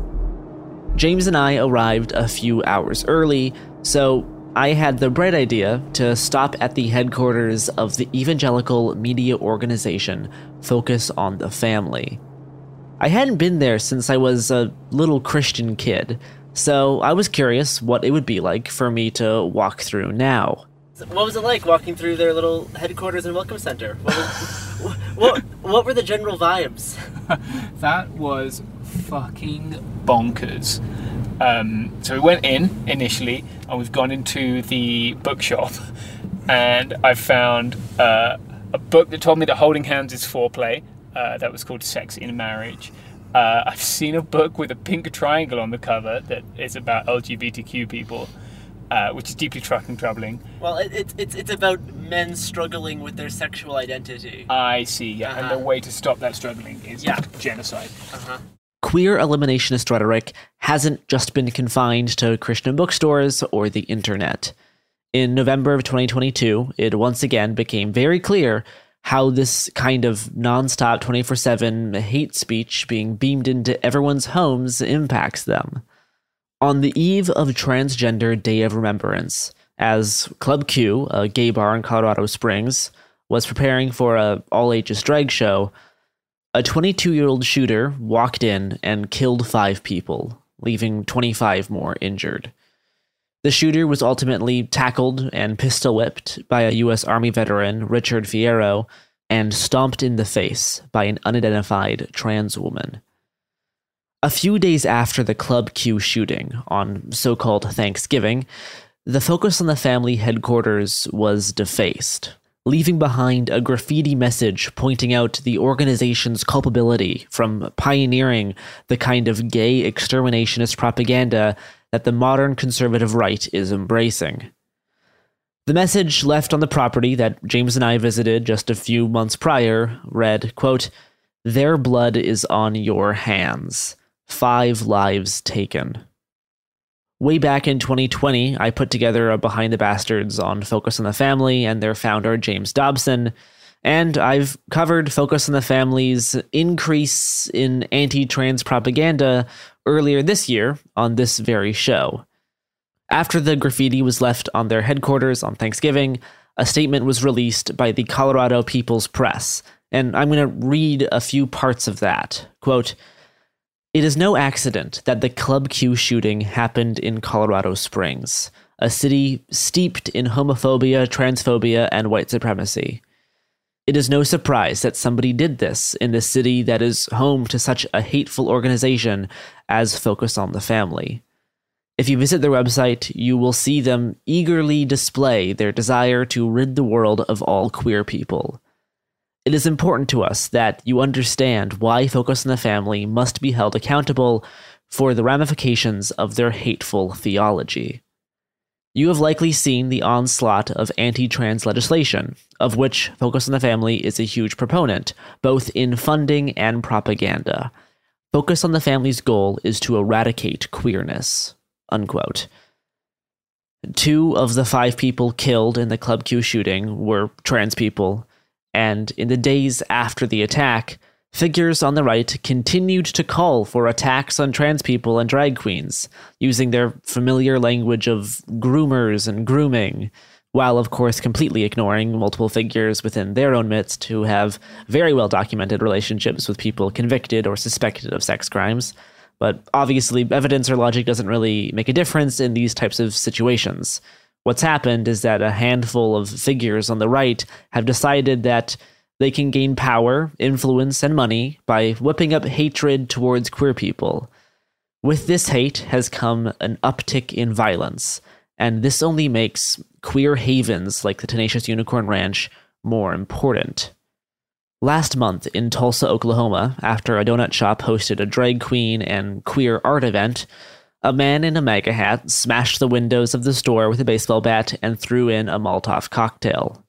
The attacker also taped a note with Bible verses and homophobic and transphobic slurs on the window of a neighboring shop. This wasn't the first time the store had been targeted, and this attack happened a day before the shop was set to host another drag art event.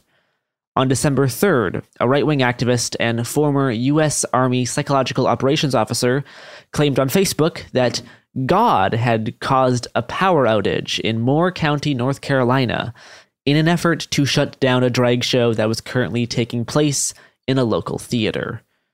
Earlier that same day, a holiday-themed drag show in Columbus, Ohio, hosted by a Unitarian Universalist church, was canceled due to threats and protests outside by Proud Boys, Patriot Front, and a number of unidentified armed men in camo.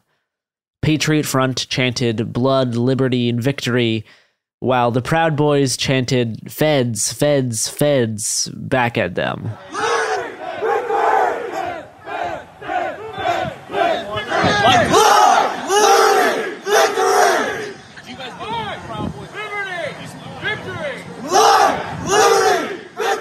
Despite their disagreements, the two groups seemed perfectly fine working together to shut down the drag event. The Nazi group White Lives Matter Ohio was set up a few blocks away in their skull masks and were Sieg Heiling to drivers passing by. After it became clear the drag show was not going to take place, the groups moved to a busier, more visible street to wave their groomer signs. A few dozen Patriot Front members stood chanting outside of a Chipotle as a Christian Dominionist flag flew behind them. On December 7th, someone fired a gun through the window of a bar in Renton, Washington, after threats against the bar were posted online for hosting a drag queen story time. Just a few days ago, on December 13th, the FBI designated extremist militia group named This Is Texas Freedom Force showed up armed with guns outside of a Christmas-themed drag show in San Antonio, Texas. Other right-wing groups like the San Antonio Family Association and the Fascist Patriot Front also had members present. By the end, the crowd protesting the drag show was greatly outnumbered by people showing up to support and defend the queer event, some of whom also showed up armed.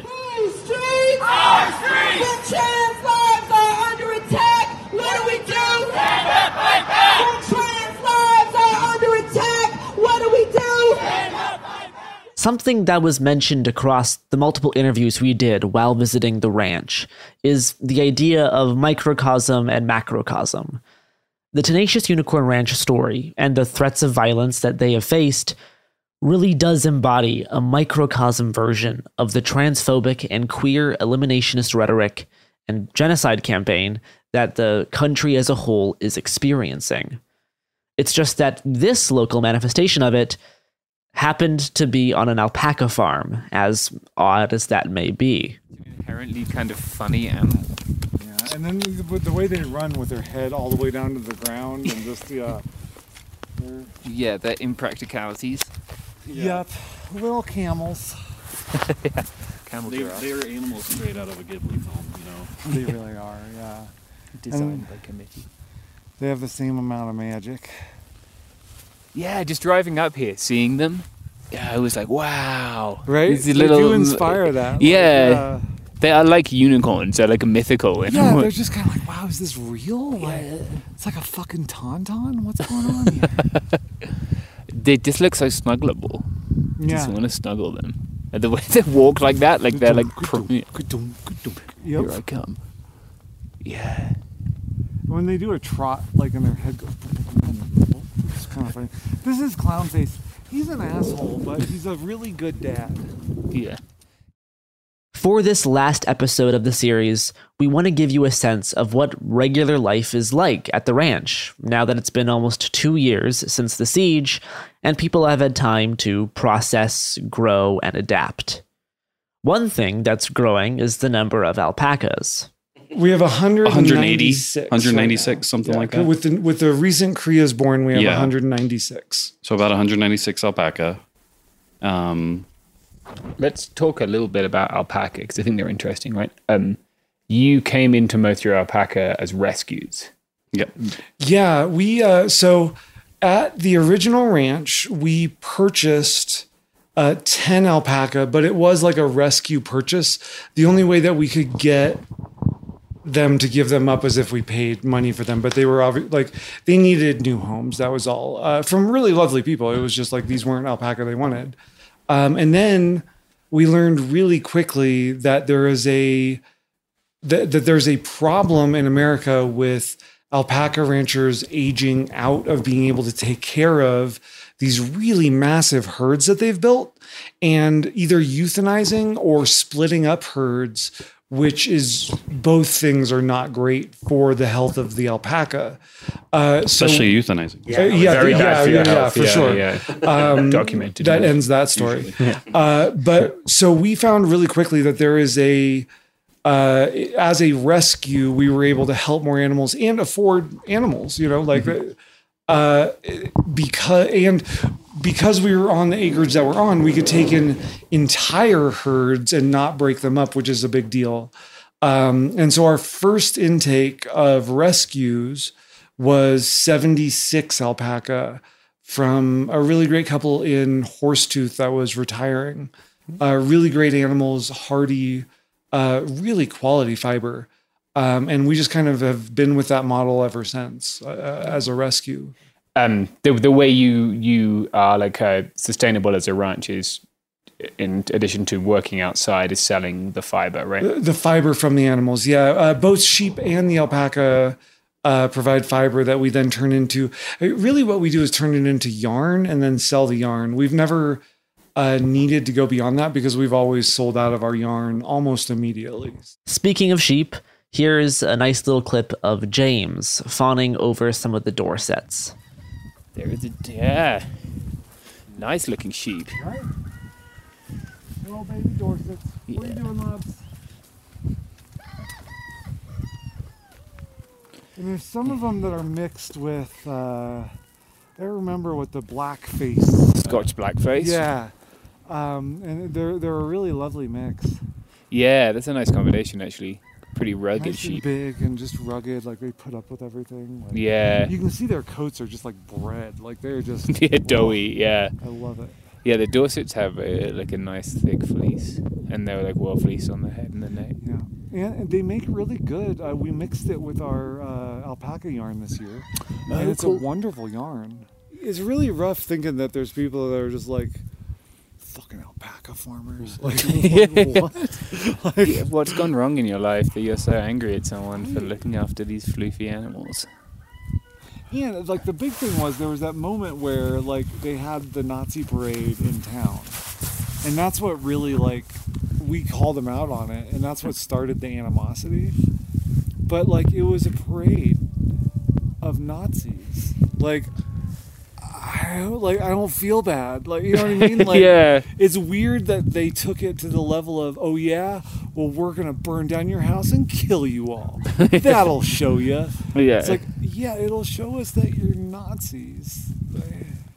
In our conversation with Jordan from the Tribune, as somebody who was born and raised in this area, he gave us his perspective on why people may have thought they could get away with attacking the ranch, and how there has been this cultural shift in recent years to allow this kind of reactionary militancy.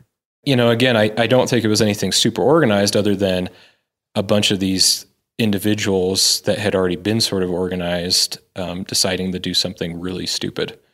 Yeah, incredibly stupid. And knowing that the sheriff and a lot of other people wouldn't take it that seriously. That's what I wondered. Yeah, they thought they could get away with it. And has there been a history of that? Like, has that sort of thing happened in the Valley?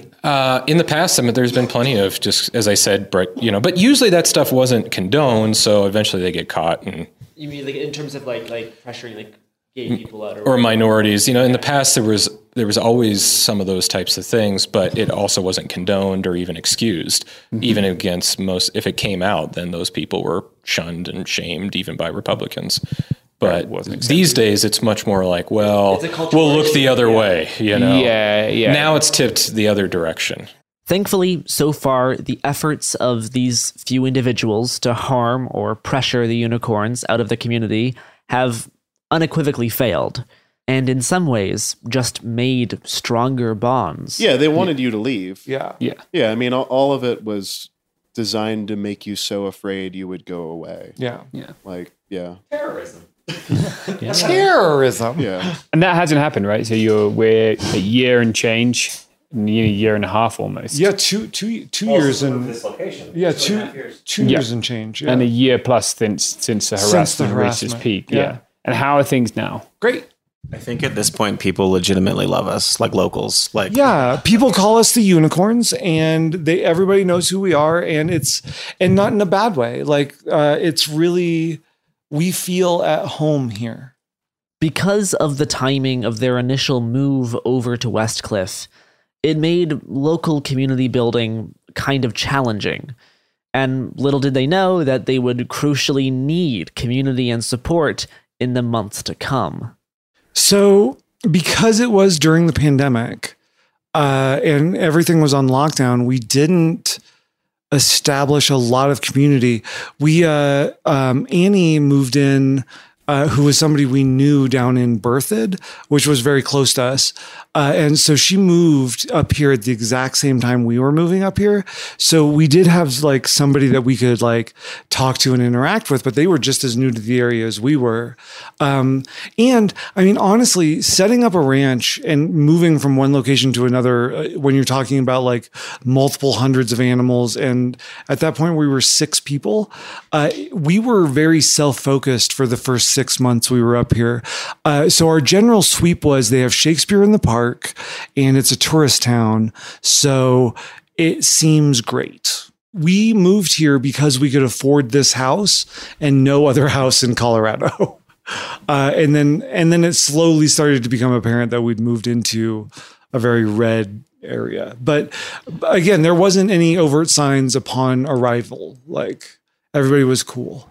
And honestly, like people are still pretty cool. Mostly, 99% of people are cool. Yeah, it's the 1% of people that suck. Yeah. You know. As things have steadily stabilized and settled into a version of normal, the unicorns have been getting more involved throughout the local community. A little while back, they stepped up to assist with recycling for the county. We stepped up for a small period of time when the recycling company that was handling the county's recycling folded. We stepped up with our horse trailers and just collected recycling and drove it to a facility. Now there's actually a facility in the Westcliff landfill that does recycling for this county and the neighboring 3 counties. And that was a building that like we designed, and the person who's running it, Rocky Mountain Recycling, Joni's her name.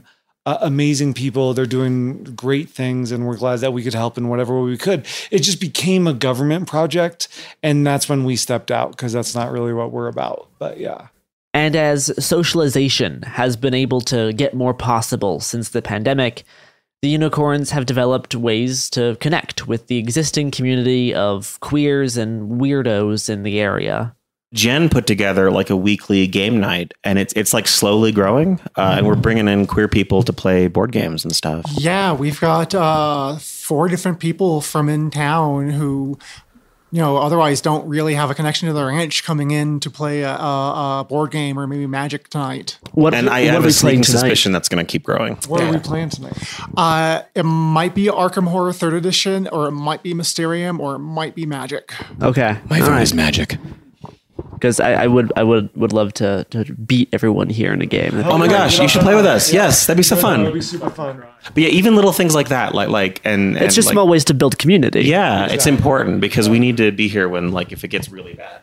On the macrocosm scale, things do seem to be getting bad. When we talked with Jordan about how George from the Sentinel was targeting the unicorns, the conversation segued into how there's been this shift from economic conservatism to this rising brand of far-right Christian vanguardism.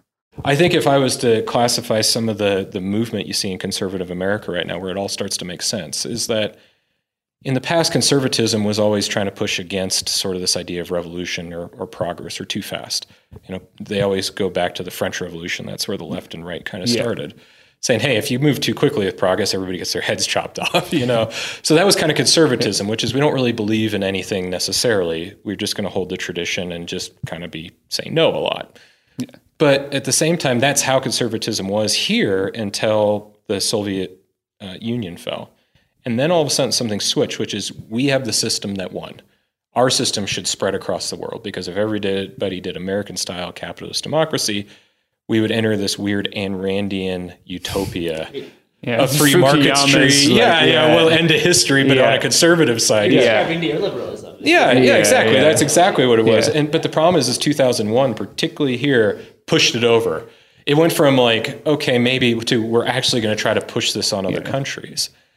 And really what I call the alt-right or the conservative right now, they got bit by the utopian bug, which is if everybody is armed to the teeth, if everybody lives the way that they dictate they should live, which is some weird Ayn Randian version of life and morality, then we'll enter a utopia. And so if anybody stands against you as that prophet, you are the enemy. So that's why the right now turns on themselves all the time.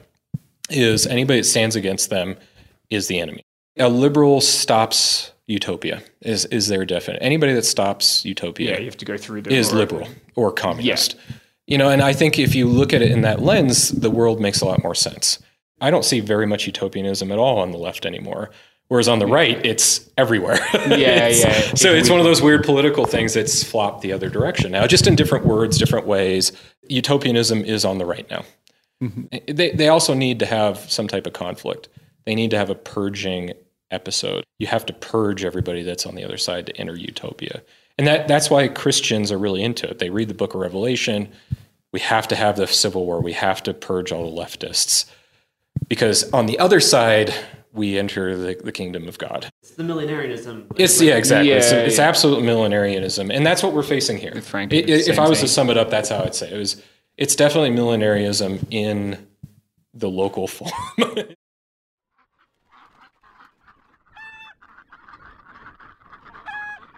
If we are going to look at the Tenacious Unicorn Ranch story as a microcosm of transphobic violence, then I think it should also be seen as a case study of the invaluable role solidarity and community have in resisting the concerted effort to harm queer people.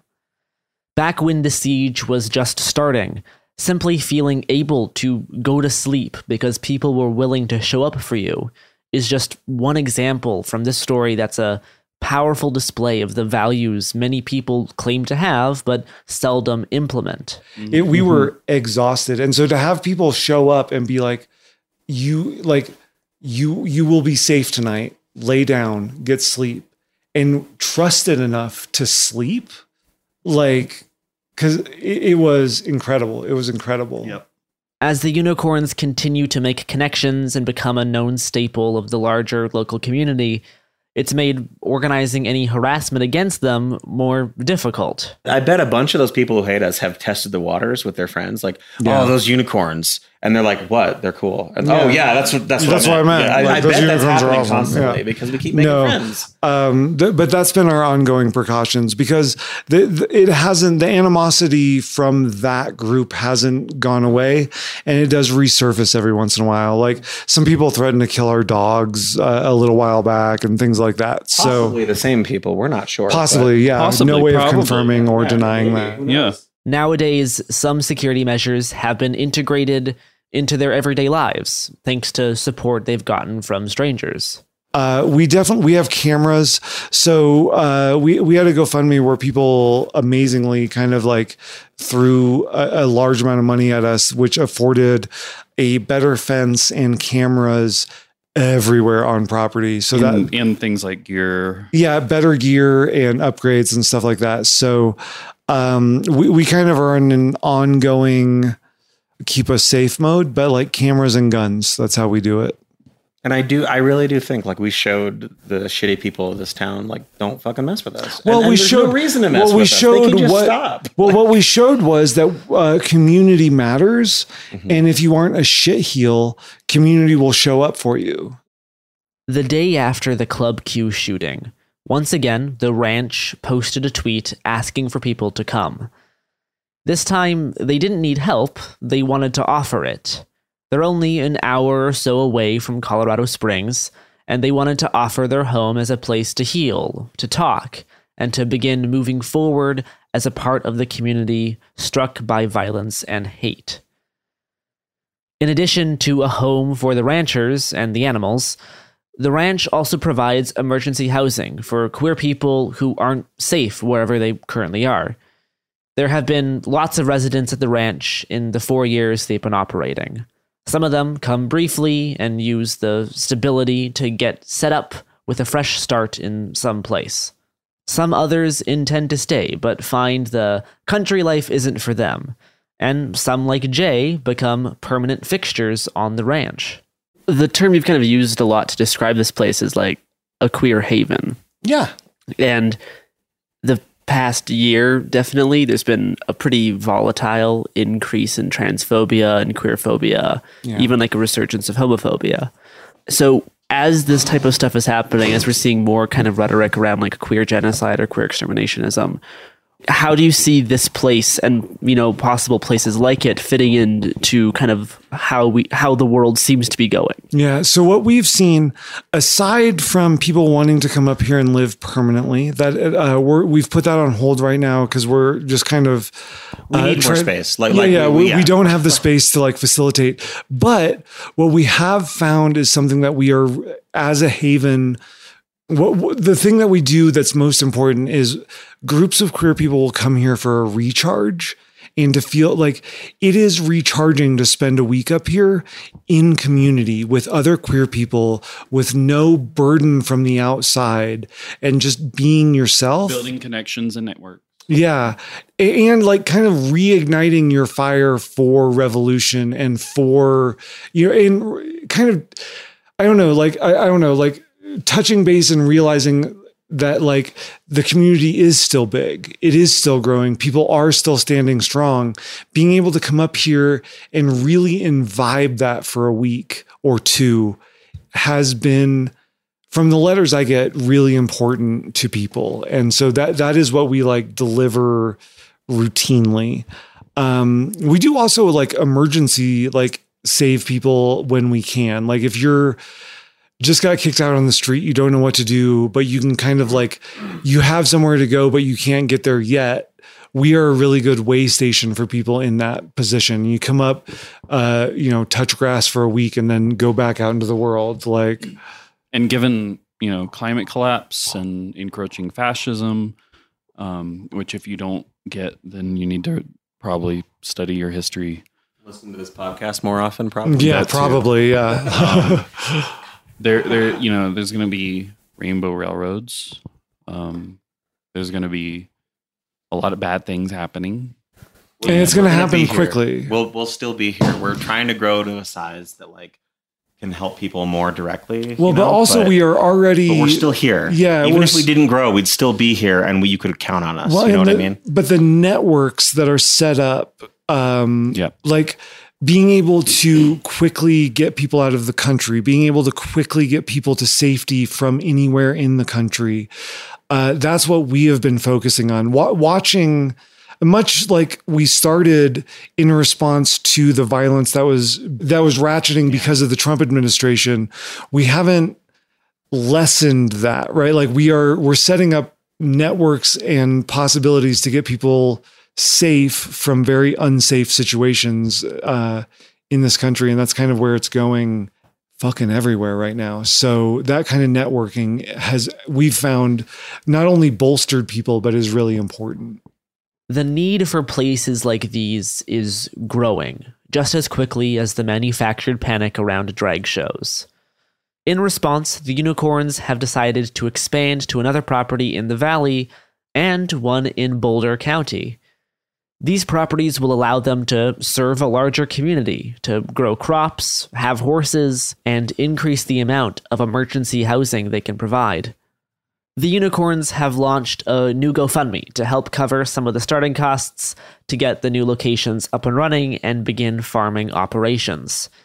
The additions would not only be providing more housing and income, but also add the ability to offer support groups and host queer events that are safe and accessible to folks in and around Boulder County, Colorado. You know, we've had some really intimate conversations with some queer people that are like, you know, like what you're doing is kind of keeping me going. So it's we take that responsibility pretty fucking seriously. Because it's why we weigh everything so heavily, because it's like, look, we can't fail. Yeah. Like, people put that much faith and like belief in what you're doing. You can't let them down. Yeah. Like we've said from the beginning, like this project isn't about us. Oh yeah. Like this project is about the community and giving us a stronghold of just fucking hope. Instead of walking away from this series thinking, oh, I'm going to go move to the ranch, because I guarantee there's not enough room for everybody listening, even with the ongoing expansion. But people should take what we've learned from the Tenacious Unicorn Ranch and apply it elsewhere. Wherever you are, you can apply this example with all of its ups and downs to prospective havens across the continent, whether in cities or in the country. Building queer zones doesn't need to take form as a completely isolated, closed-off commune. As we've seen here, having connections and fostering community with those around you is a crucial part of maintaining a livelihood beyond just mere survival. While this has been a story about the internet and how it provides both positive connections and a medium for some of the worst bigoted hatred, and a story about guns, both how they have been used as a tool to protect trans people in rural Colorado, as well as being part of the original threat to trans lives, and now a seemingly increasing one. But if there's one thing that I hope people can take away from this story, it's how all of these positive aspects are meaningless unless people are willing to demonstrate solidarity and work towards building a community that's capable of ensuring a queer haven like the Tenacious Unicorn Ranch is able to continue despite threats from queer exterminationists. If you want to keep up with the ranch, you can find them at tenaciousunicornranch.com, where you can also find their Patreon and the GoFundMe page for their expansion. You can find James at James Stout, and you can find me at Hungry Bowtie. See you on the other side. Hey, we'll be back Monday with more episodes every week from now until the heat death of the universe. It Could Happen Here is a production of Cool Zone Media. For more podcasts from Cool Zone Media, visit our website, coolzonemedia.com, or check us out on the iHeartRadio app, Apple Podcasts, or wherever you listen to podcasts. You can find sources for It Could Happen Here updated monthly at coolzonemedia.com/sources. Thanks for listening. Become a part of the fast-growing health and wellness industry with an education from Trinity School of Natural Health. Trinity graduates can empower their communities through natural health principles and techniques, whether they go into practice to guide others toward their wellness goals or open a store to sell their favorite health products. Trinity grads are equipped to change lives with 19 online programs and flexibility to fit your busy schedule, including the popular Certified Natural Health Professional. You can get the training that helps you turn your passion into a career. And here's the best part. You can earn the certification in less than a year. From herbology to naturopathy and health coaching, Trinity allows you to make a meaningful difference by helping others live healthier, happier lives.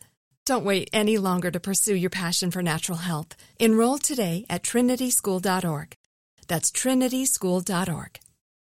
Xfinity has free premium networks for everyone this month, no matter what kind of entertainment you love. Addicted to true crime? Catch killer cases and more spine-tingling shows on A&E Crime Central. Crave adventure? Explore Asian action movies on Hi-YAH. Searching for something extreme? Check out skating, snowboarding, and more on Fuel TV Plus, the global home of action sports. And find crowd-pleasing bops on iHeartRadio's Hit Nation playlist. There's new free shows and movies to love every week. Say free this week in your Xfinity voice remote.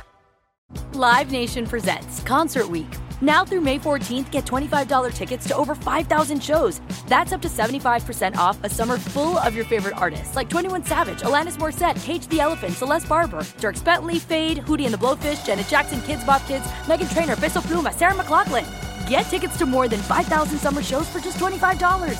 Until now through May 14th. Visit LiveNation.com/Concert Week to learn more and plan your summer with Sean Paul, Sum 41, 30 Seconds to Mars, and Two Door Cinema Club.